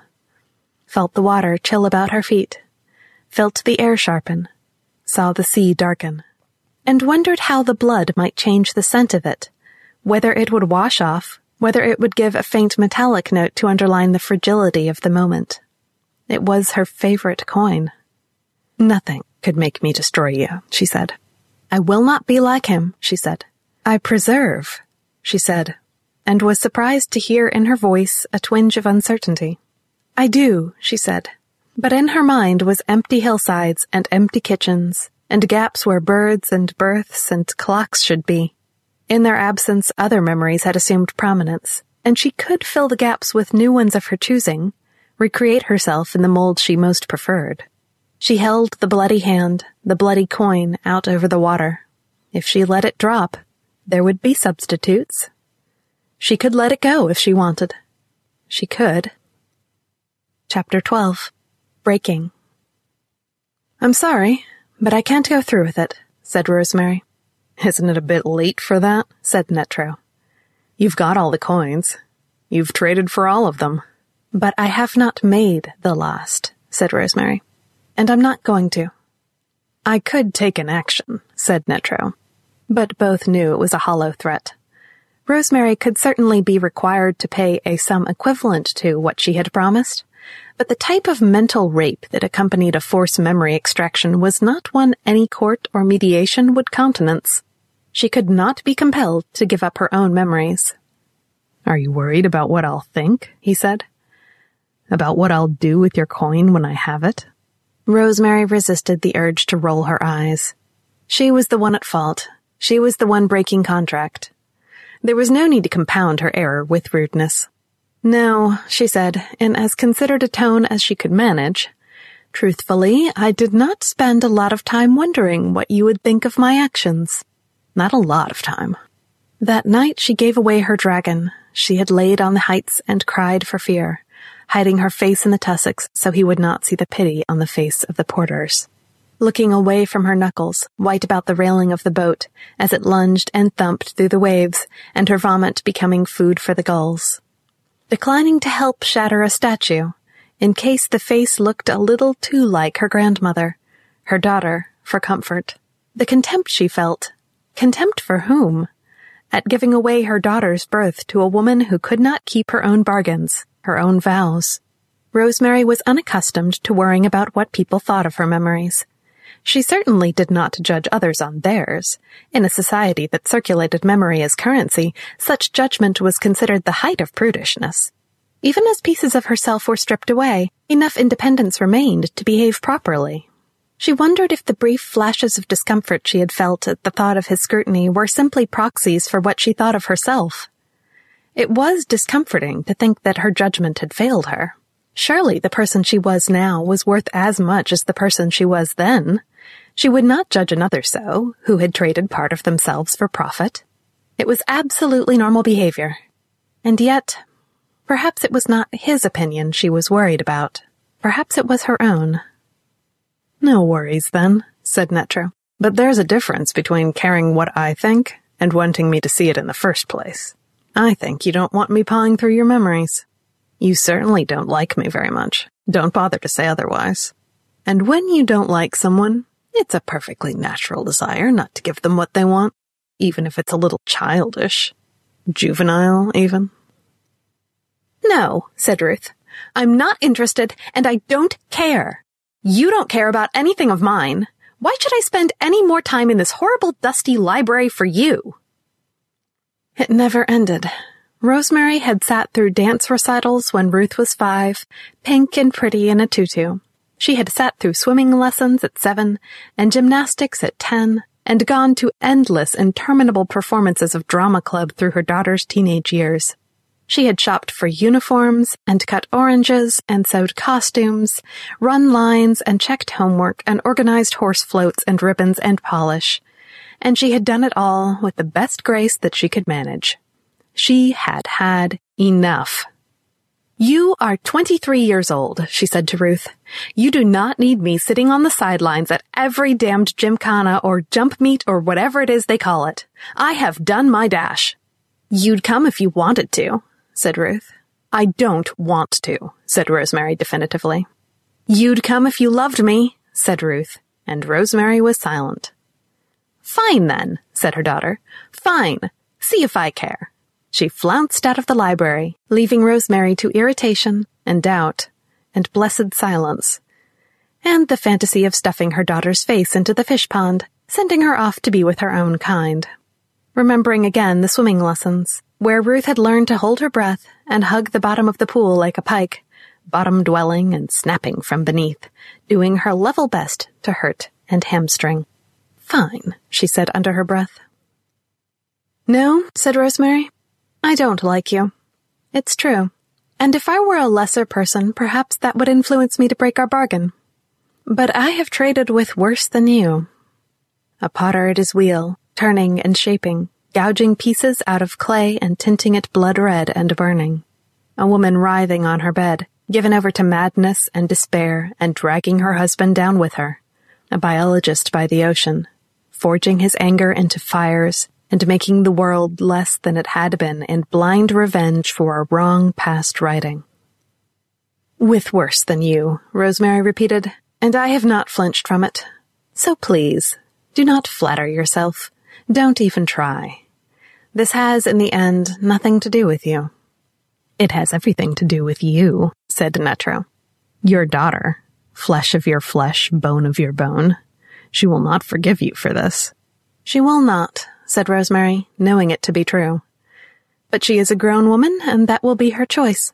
"Do not think that she will relent," said Netro. "In her place, I would not. I do not.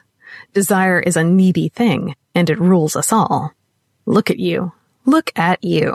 You have the ice coin in your hand, and you gave it up once before, and now you keep it. Not because it's worth more, and not because it will fuck over that brat of yours, but because you want to." "I do want to," said Rosemary, "but there is more to life than want. It's not the important thing in the end." "Then what is?" said Netro, sneering. "No, don't tell me. Happiness? Discovery? Love? Because if you do this, you'll be throwing all that away. You told me when last we met that I was childish, juvenile, and now you're going to wallow in sentimentality, dress it up as a virtue." "Of course not," said Rosemary, strongly tempted to tell him he was being as silly as ever. "Those things are important, true, and they're nice to have, but they are in themselves part of your precious desire. The desire to be happy, to know fulfillment." "So what if they are?" said Netro. "Desire is the driving force in our society. If anyone should realize this, it's you. It's because it's me that I know differently, said Rosemary. You ask me what is more important than desire? I tell you, it is duty. I so want to be a good mother to you, said Rosemary to her daughter. The little girl was asleep in her arms and snuffling, and Rosemary breathed in the new baby scent of her, traced the small mouth, the creases in the small ears, and the tiny, perfect eyebrows. You'll have to be patient with me, she said. I'm getting used to this. I got all the coins, all the taking care of baby coins. They were supposed to be a help, and they had been to an extent. Rosemary was well versed in babysitting techniques, but it was different with her own child. Surely the coin babies had never been this small. But Ruth had cried, and nothing Rosemary knew was enough to soothe her. Upset herself, she had taken Ruth into the library, reasoning that what calmed her would surely calm her baby. But Ruth was inconsolable. Rosemary, in desperation, had pulled at the shelves, knocking coins and cases to the floor, until she found the most soothing coin she owned, a flat blue disc imprinted with floating in a calm sea. She had pressed it to Ruth's skin, and the child had hitched her breath in surprise, had stopped squalling, and drifted in Rosemary's arms as the disc rose and fell on the little chest. All I want to do is look after you, said Rosemary. That's my job. You've got to be fucking kidding me, said Netro. Duty? Are you mad? Have you forgotten why you came to me in the first place? It was out of duty, madam. Duty to your daughter and your legacy both. And now you're going to use that same duty to get out of the obligations you yourself incurred? You see the contradiction, then, said Rosemary. You are not the only one. I see it, too. But I have also come to see that my duty and your desire, they are opposite sides of the same coin, yes? I desire to do my duty, it's true. But you're not doing it, said Netro. Do you not have a duty to your daughter? To improve her prospects, to give her every advantage? To make her happy? I do, said Rosemary. It was true. Ruth would suffer for this decision. She would feel betrayed. She would lose trust in her mother. Rosemary had not always been a perfect parent, but she had always kept her promises. This would be the first time she had broken them. And Ruth, of all people, had kept her part of the bargain, had put away her horses and learned what Rosemary had required her to learn, albeit with sulks and stubbornness and resentment. She had grown, or been forced to grow, and Rosemary was under no illusion that she would not relapse under the disappointment. It's no fun having to practice all the time. I've got better things to do. I don't understand these stupid verbs. Why can't everyone just speak the same language? I'm dropping out now. So what if it makes my grades look bad? It's not like I thought it would be. I don't want to do it anymore. You promised it would get better. And what about your library? There's generations of work there, and let's face it, your daughter shares neither your desire nor your sense of obligation. Don't you have a duty to train her as your replacement? To keep improving what you have? I do, said Rosemary. That was true, too. The library, one of the finest in existence, would also suffer from this decision. Its value would decrease, not distressingly so, as it was already of astronomical worth, and the loss of her grandmother's coin, while substantial, was dwarfed by the remaining coins. Still, a loss would be felt, and Rosemary would be the first in a long line of caretakers to preside over a decrease of this magnitude. It was an acceptable loss when balanced against the value of the sapflower coin, but against the triviality of her recent journey, the scales of trade were distinctly unbalanced. She could already hear the voices of her factor, her lawyer, her insurance agent, her grandmother. Are you sure this is the best decision you could make long term? I know this is a little uncomfortable, Rosemary, but have you considered the fact that your daughter might not be the best person to leave the library to? It's not like you to break a contract. You might have left yourself open to a malpractice suit. Shall I look into it for you? Are you sure you know what you're doing, darling? I do, she repeated. And perhaps if I'd done my duty differently, I'd have a better air and a better library. Goodness knows I've desired both long enough. It was certainly in service to both that I undertook this farce in the first place. But perhaps, said Rosemary. Perhaps I also have a duty to myself. Chapter 13. Burning. After the citric tartness of the sorbet, the heat of the day pulsed more oppressively than usual. Rosemary fanned herself with the menu, irritated. Sweat beaded slowly down the column of her throat and settled in the hollows above her collarbones. The back of her linen shift was sticky with damp. This was not the way that she wanted to return home, flustered and overwhelmed by the sun. Her daughter, the Pike, was fresh, ready to snap from the cool corridors of the house, while Rosemary swam sluggish with sweat, a tempting target for those bony, resentful jaws. Rosemary had hoped that the lemon sorbet would cool her palate and her temper, sweeten her mood, make her more charitable. Ruth, as expected, had not understood. Had bitten back hard with the pleasure of injustice, wallowing in it, scaly belly scratched and scraping on the rocks of indignation. Had no child ever had such an overbearing mother? Ever been so persecuted? She had fulfilled her part of the bargain, after all, and now her mother was welshing. Ruth's entitlement was greedy and great, and unfulfilled. She would not listen, she would not understand, would not even touch that which Rosemary had at the last refused to give over, even at the cost of her own impoverishment. Rosemary had stared at the sulking, wailing girl, and tried to find an ounce of sympathy within herself, tried to think back to when Ruth was an infant in truth, and not by choice, cocooned in the warmth of her mother and responding with kicks to her voice. She could not remember the beginning of it. That made her slightly uneasy, the loss of that shared experience. But then, was that a reasonable attitude to take? Ruth, for all her blustering, could not remember it either, and wouldn't have chosen to if given the choice. The girl had, after all, bartered her earliest memory for that of a classmate, swapping fishes for horses in a deal that set her on the path of her own obsession. Rosemary had left before saying something she would regret, something else. There was only so much impassioned bereavement that one could withstand before wishing another joy of it. In the cafe, cooled, Rosemary wondered if she had taken the wrong tack.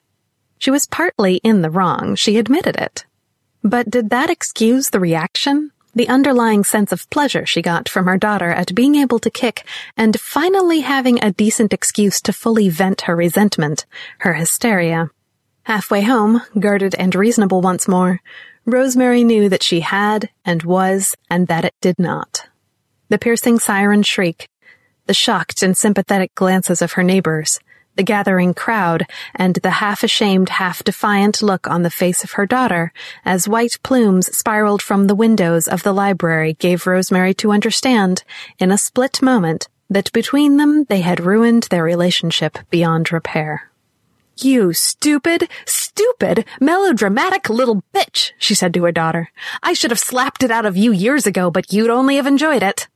"I wouldn't have been the only one," said Ruth, sniffling, for once the center of attention, and perhaps not liking it as much as she had anticipated.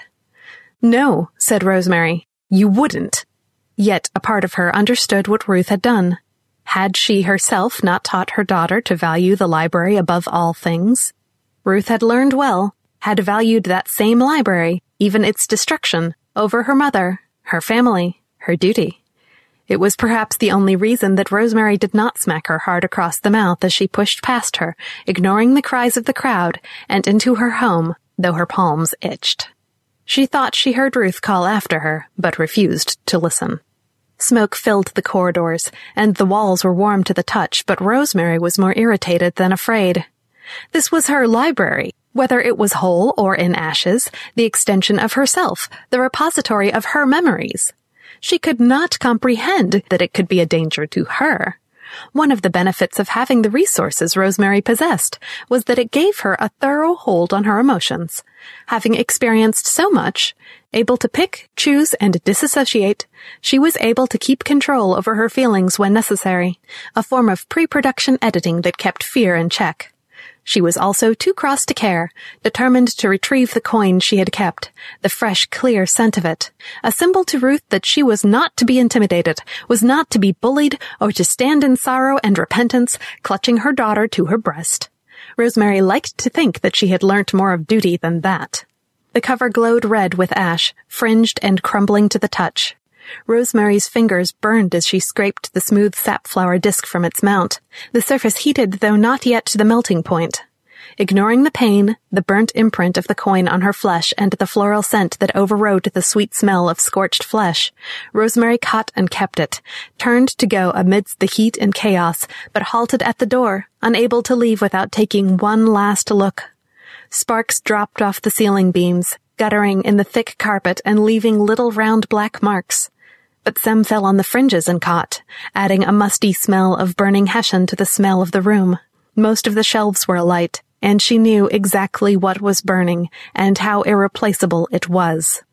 The door handle was almost too hot to touch, and she had to grip it with the folds of her skirt, but she paused for so long that the skirt scorched and her burnt fingers smoked. It hurt to breathe, but she couldn't stop herself from gasping, trying to get enough oxygen, trying not to cry or give way to rising, unprofessional, unedited panic. "Shit," said Rosemary. "Shit, shit, shit." She couldn't do it, couldn't leave. There had to be time for her to save at least some of them. Generations of memories, of collecting, of planning, of improvement. Generations of her family's work. There was no insurance that could cover a loss of this enormity. Even if the monetary value could be replaced, it wouldn't be with memories of the same caliber. Such did not exist outside of other private collections or the world's great public galleries and museums. Rosemary didn't think she could bear a restitution made up of piles of commonality. That bloody child! She had destroyed works that contributed more to the human condition than she ever would. The capacity to understand and preserve simply wasn't in her daughter, any more than it was in Rosemary to abandon what that daughter was trying to live up to, or compete with, or revenge herself upon, or whatever twisted reason she would no doubt use to try and explain herself. Rosemary had no intention of making it easy for her. Let the brat experience some real hardship for a change, and not by proxy. Rosemary had never considered her talents as including the smash and grab, but circumstances were extreme, and soon slipcovers littered the floor, pillaged and thrown aside, coins like pieces of 8 shoved into corners of her dress, memories glowing through thin fabric and smoking the seams. When no more coins could fit into her pockets, she started stuffing them into her bra. They burned her badly, but the pain was preferable to the loss. The coins she saved were fundamental parts of what Rosemary considered to be the human experience. They were museum pieces of consciousness. She could no more let them burn than the curators of the Louvre could have left a Da Vinci. She was the curator. The responsibility was hers. Especially as it was her daughter who had wrought the destruction, who had lit the match and turned off the sprinklers. Especially so, the charred reminder of Rosemary's twin failures as parent and guardian. Her bodice smoldered, and she had to beat the sleeves to stop them bursting into flame. Her hands peeled skin, the joints blistered and painful, fingers too swollen to bend far. There was no room left in her bra, so Rosemary fumbled at her belt, but while her hands could loosen it, she couldn't grip it enough to pull it tighter, to pull her bodice out looser and secure the belt beneath the billowing folds, make a pocket against her belly. Instead, she used her wrists to pull the belt off, its clasp scalding pale skin. She pulled her dress with one hand, her skin oozing and sticking, succeeded in lifting the front half of the material upward, and clamped her forearm under the fold. With only one hand free, it was harder to wrench open the slipcovers and dump their contents against her stomach. Her flesh cringed from the contact, some of the coins half melted, their edges molding to her, making her bleed and blister. At first the smoke made her dizzier than the pain, but when her eyes smarted, swelling shut, Rosemary could no longer see the covers scattered around her feet, the furniture overturned and thrown aside to make access easier. When she tripped, hitting her head sharp against the shelves and sent sprawling, the coins no longer collected at her waist but spread, shocked and spilling, over her chest.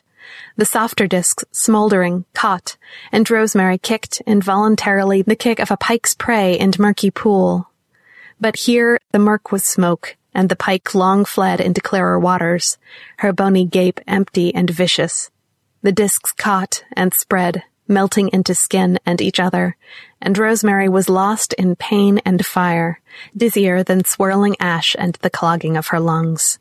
Unable to move, uncomprehending of anything but her own burning flesh, Rosemary thrashed and cried, tried to scream, but choked instead. smothered by hot air fiery with flecks. She clawed at the floor, at hard-heated beams and overturned desks with black fingers and burning palms, curled in a ball, clutched herself to herself. Her hands clenched tight around small objects.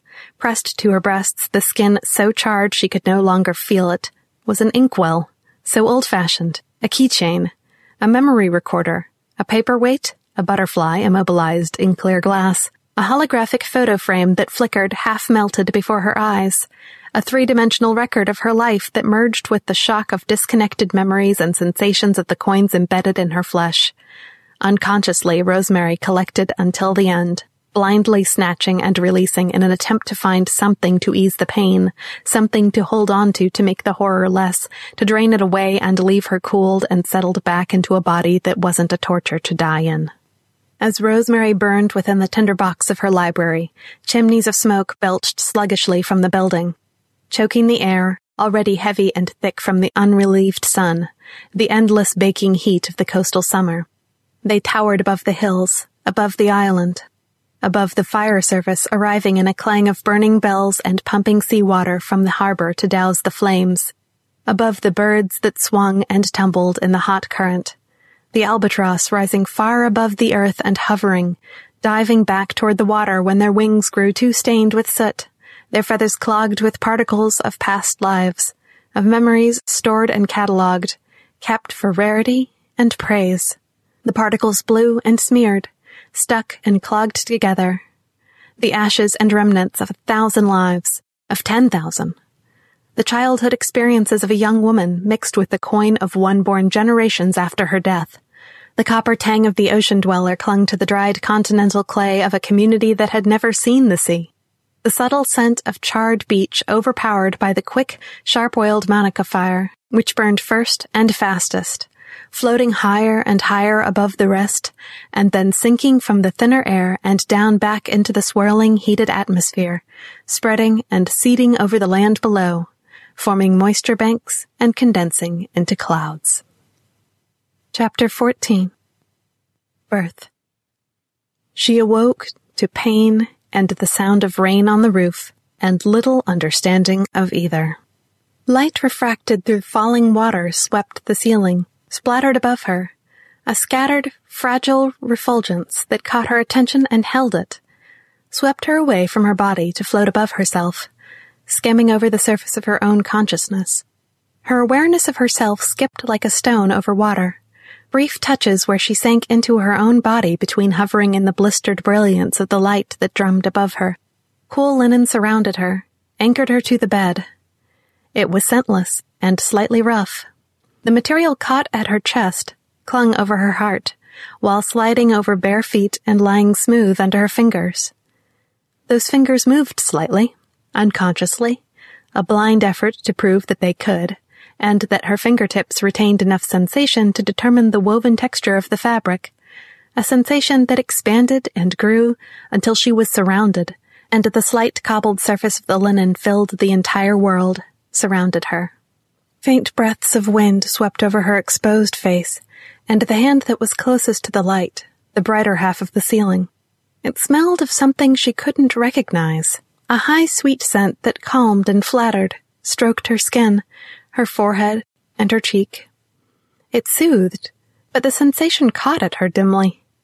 The faint touches seemed to extend too far over the dome of her head, slipped over her gently, smoothly, and she could not understand why the scented coolness didn't catch at her eyes. But it was too hard to think, and so she closed her eyes and let the wind carry her upwards like a leaf, billowing. Strange noises jarred her out of the endless, easy complications of light and dark. They boomed above her, carried by shadows that extended over her and then drew back. Different tones that rolled like the echo of thunder, into strange shapes that she could not recognize but which washed around her like waves on water. Pressure accompanied them, touches on her face and chest, movement and pain, but always the same booming, rolling tones that reverberated in her head, a puzzle of sound that shattered into fragments, brief, disconnected syllables that accompanied her but did not resolve themselves. She drifted on their motion.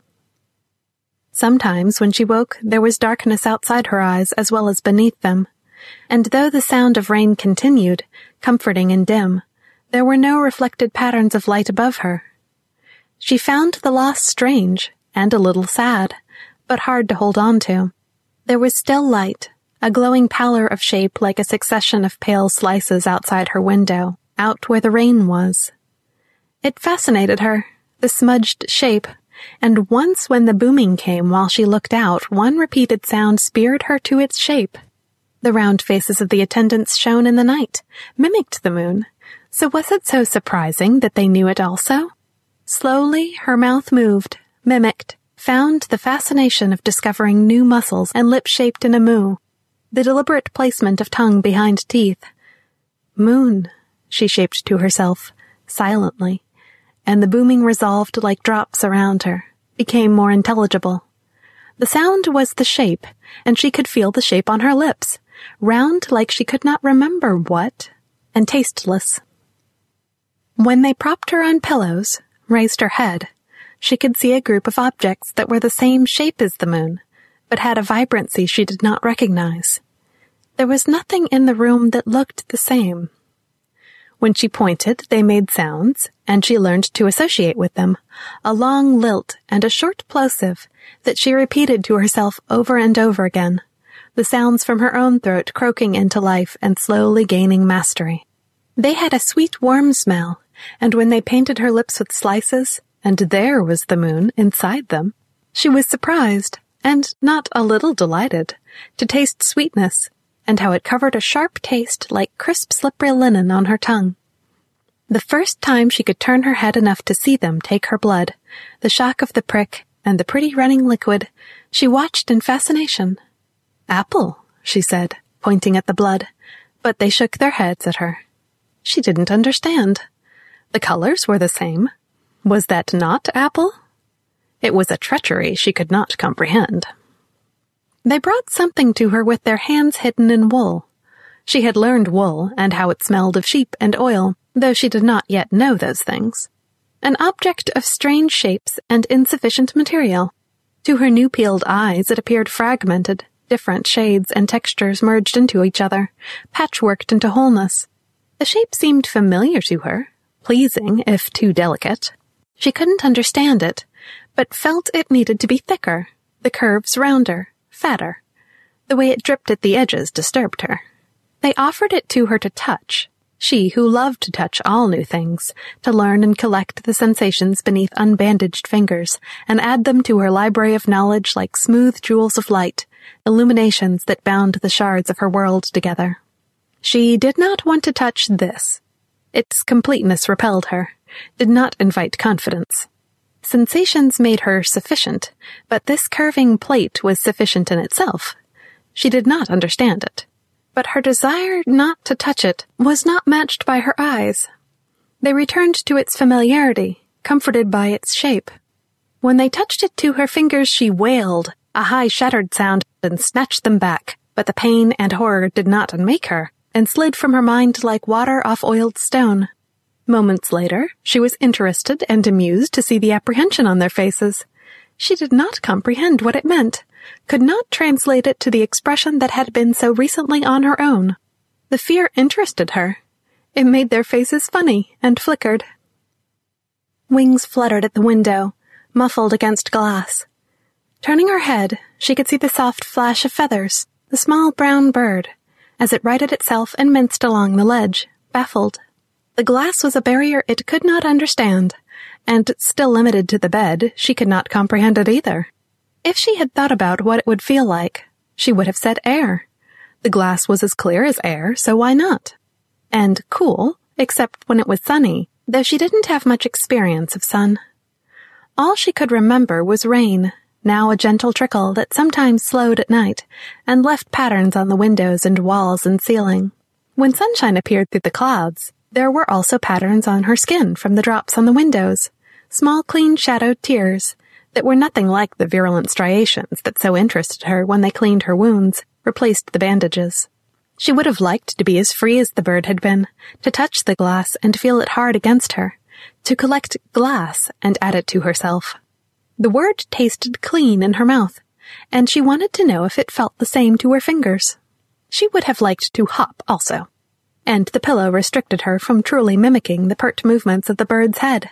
She wondered if it would let her touch it, feel bird feathers, smell bird wings.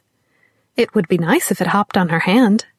Instead, it minced before her, untouchable, and made her smile at skipping, for they could do that together. One day she surfaced to see a new moon in orbit around her, surrounded with hair as dark as the sky socket of the first and earliest moon.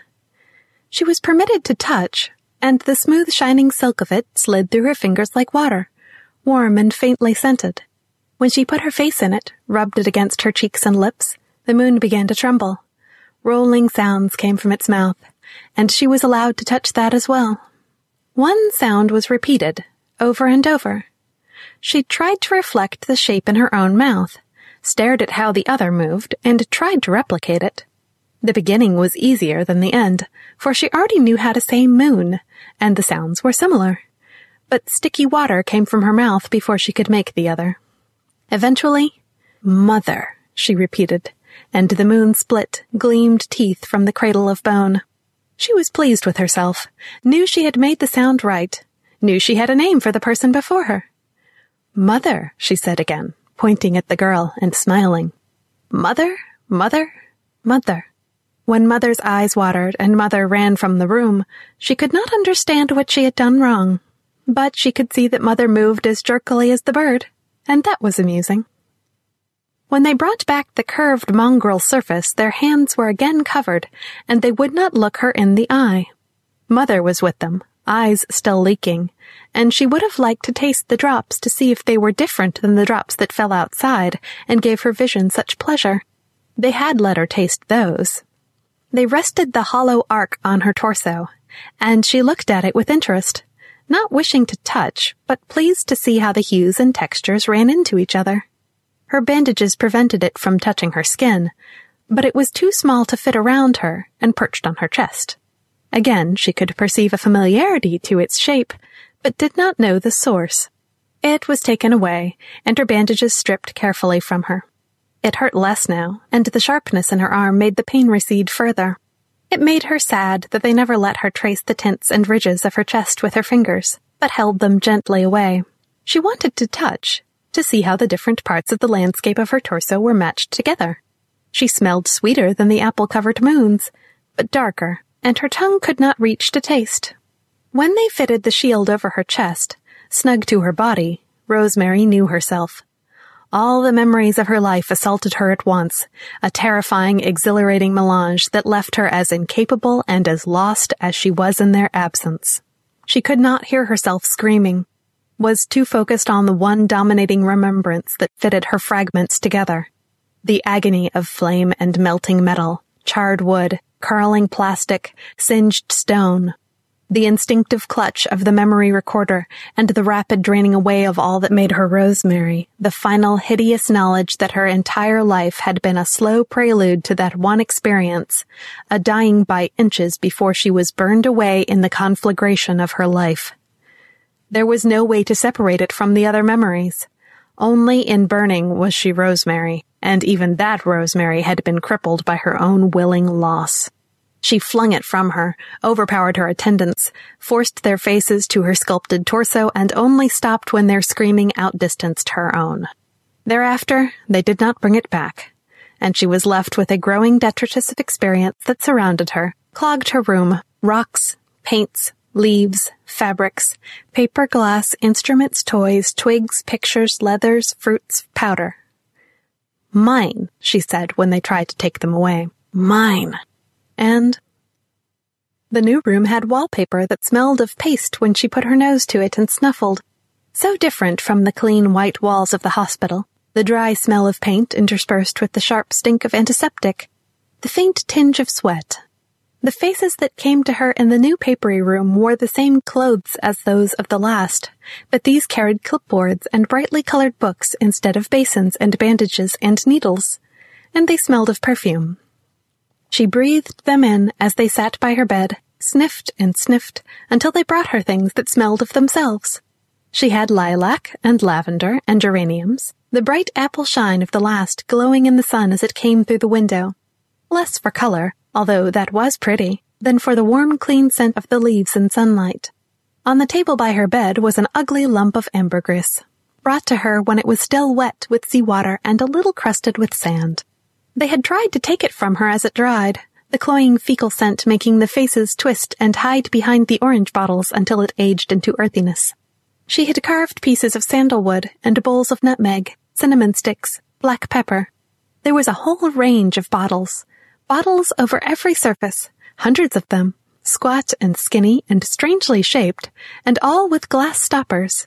Dill and jasmine and bergamot, and she liked to roll the oil between her fingers and breathe in the scent of rose and juniper, of mustard and musk and myrrh. The faces were back, shining and damp above her as the moon after a rainstorm, split through a kaleidoscope into a forest of moons, secure on their stalks, bobbing and weaving about her amidst the wonder of her library of things. "Moon," she said, and giggled. Discomfort surrounded her, bemusement and fear and pity that sent arrows into her body and found their source in the eyes of those who watched her, and the shafts of horror splinting their two straight backs. But beyond them was a wider world that glowed and dimmed about her, a swirling mass of fragmented expectation and disconnected impressions. And the contrast between the wonder of her new experience and the dismay on the countenances of those above her overcame pain and confusion, and she could no longer retained enough of Rosemary to want to contain the deep, glad laughter that bubbled from the depths of her body and embraced the endless excitement of her new life.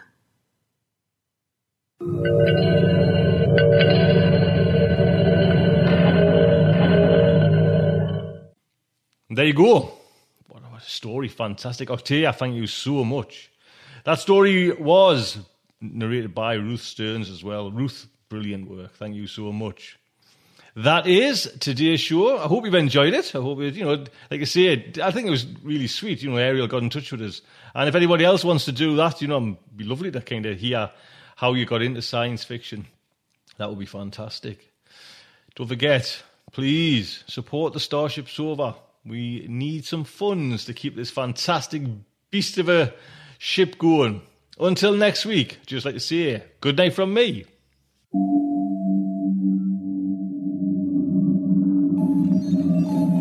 Will our heroes survive this terrible ordeal? Can they win through with their integrity unscathed?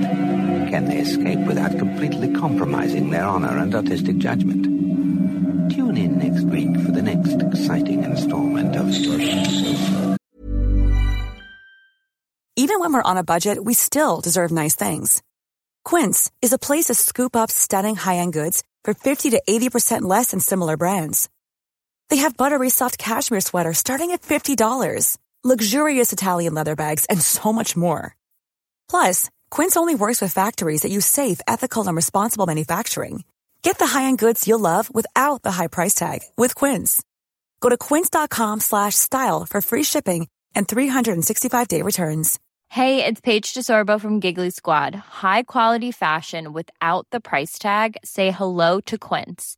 I'm snagging high-end essentials like cozy cashmere sweaters, sleek leather jackets, fine jewelry, and so much more. With Quince being 50 to 80% less than similar brands. And they partner with factories that prioritize safe, ethical, and responsible manufacturing. I love that. Luxury quality within reach. Go to quince.com/style to get free shipping and 365-day returns on your next order. Quince.com/style. Evacuation procedure initiated. Shuttle set for launch. Airlock will be opened in 3, 2, 1. This presentation has been brought to you by the District of Wonders Network, dedicated to podcasting the finest genre fiction.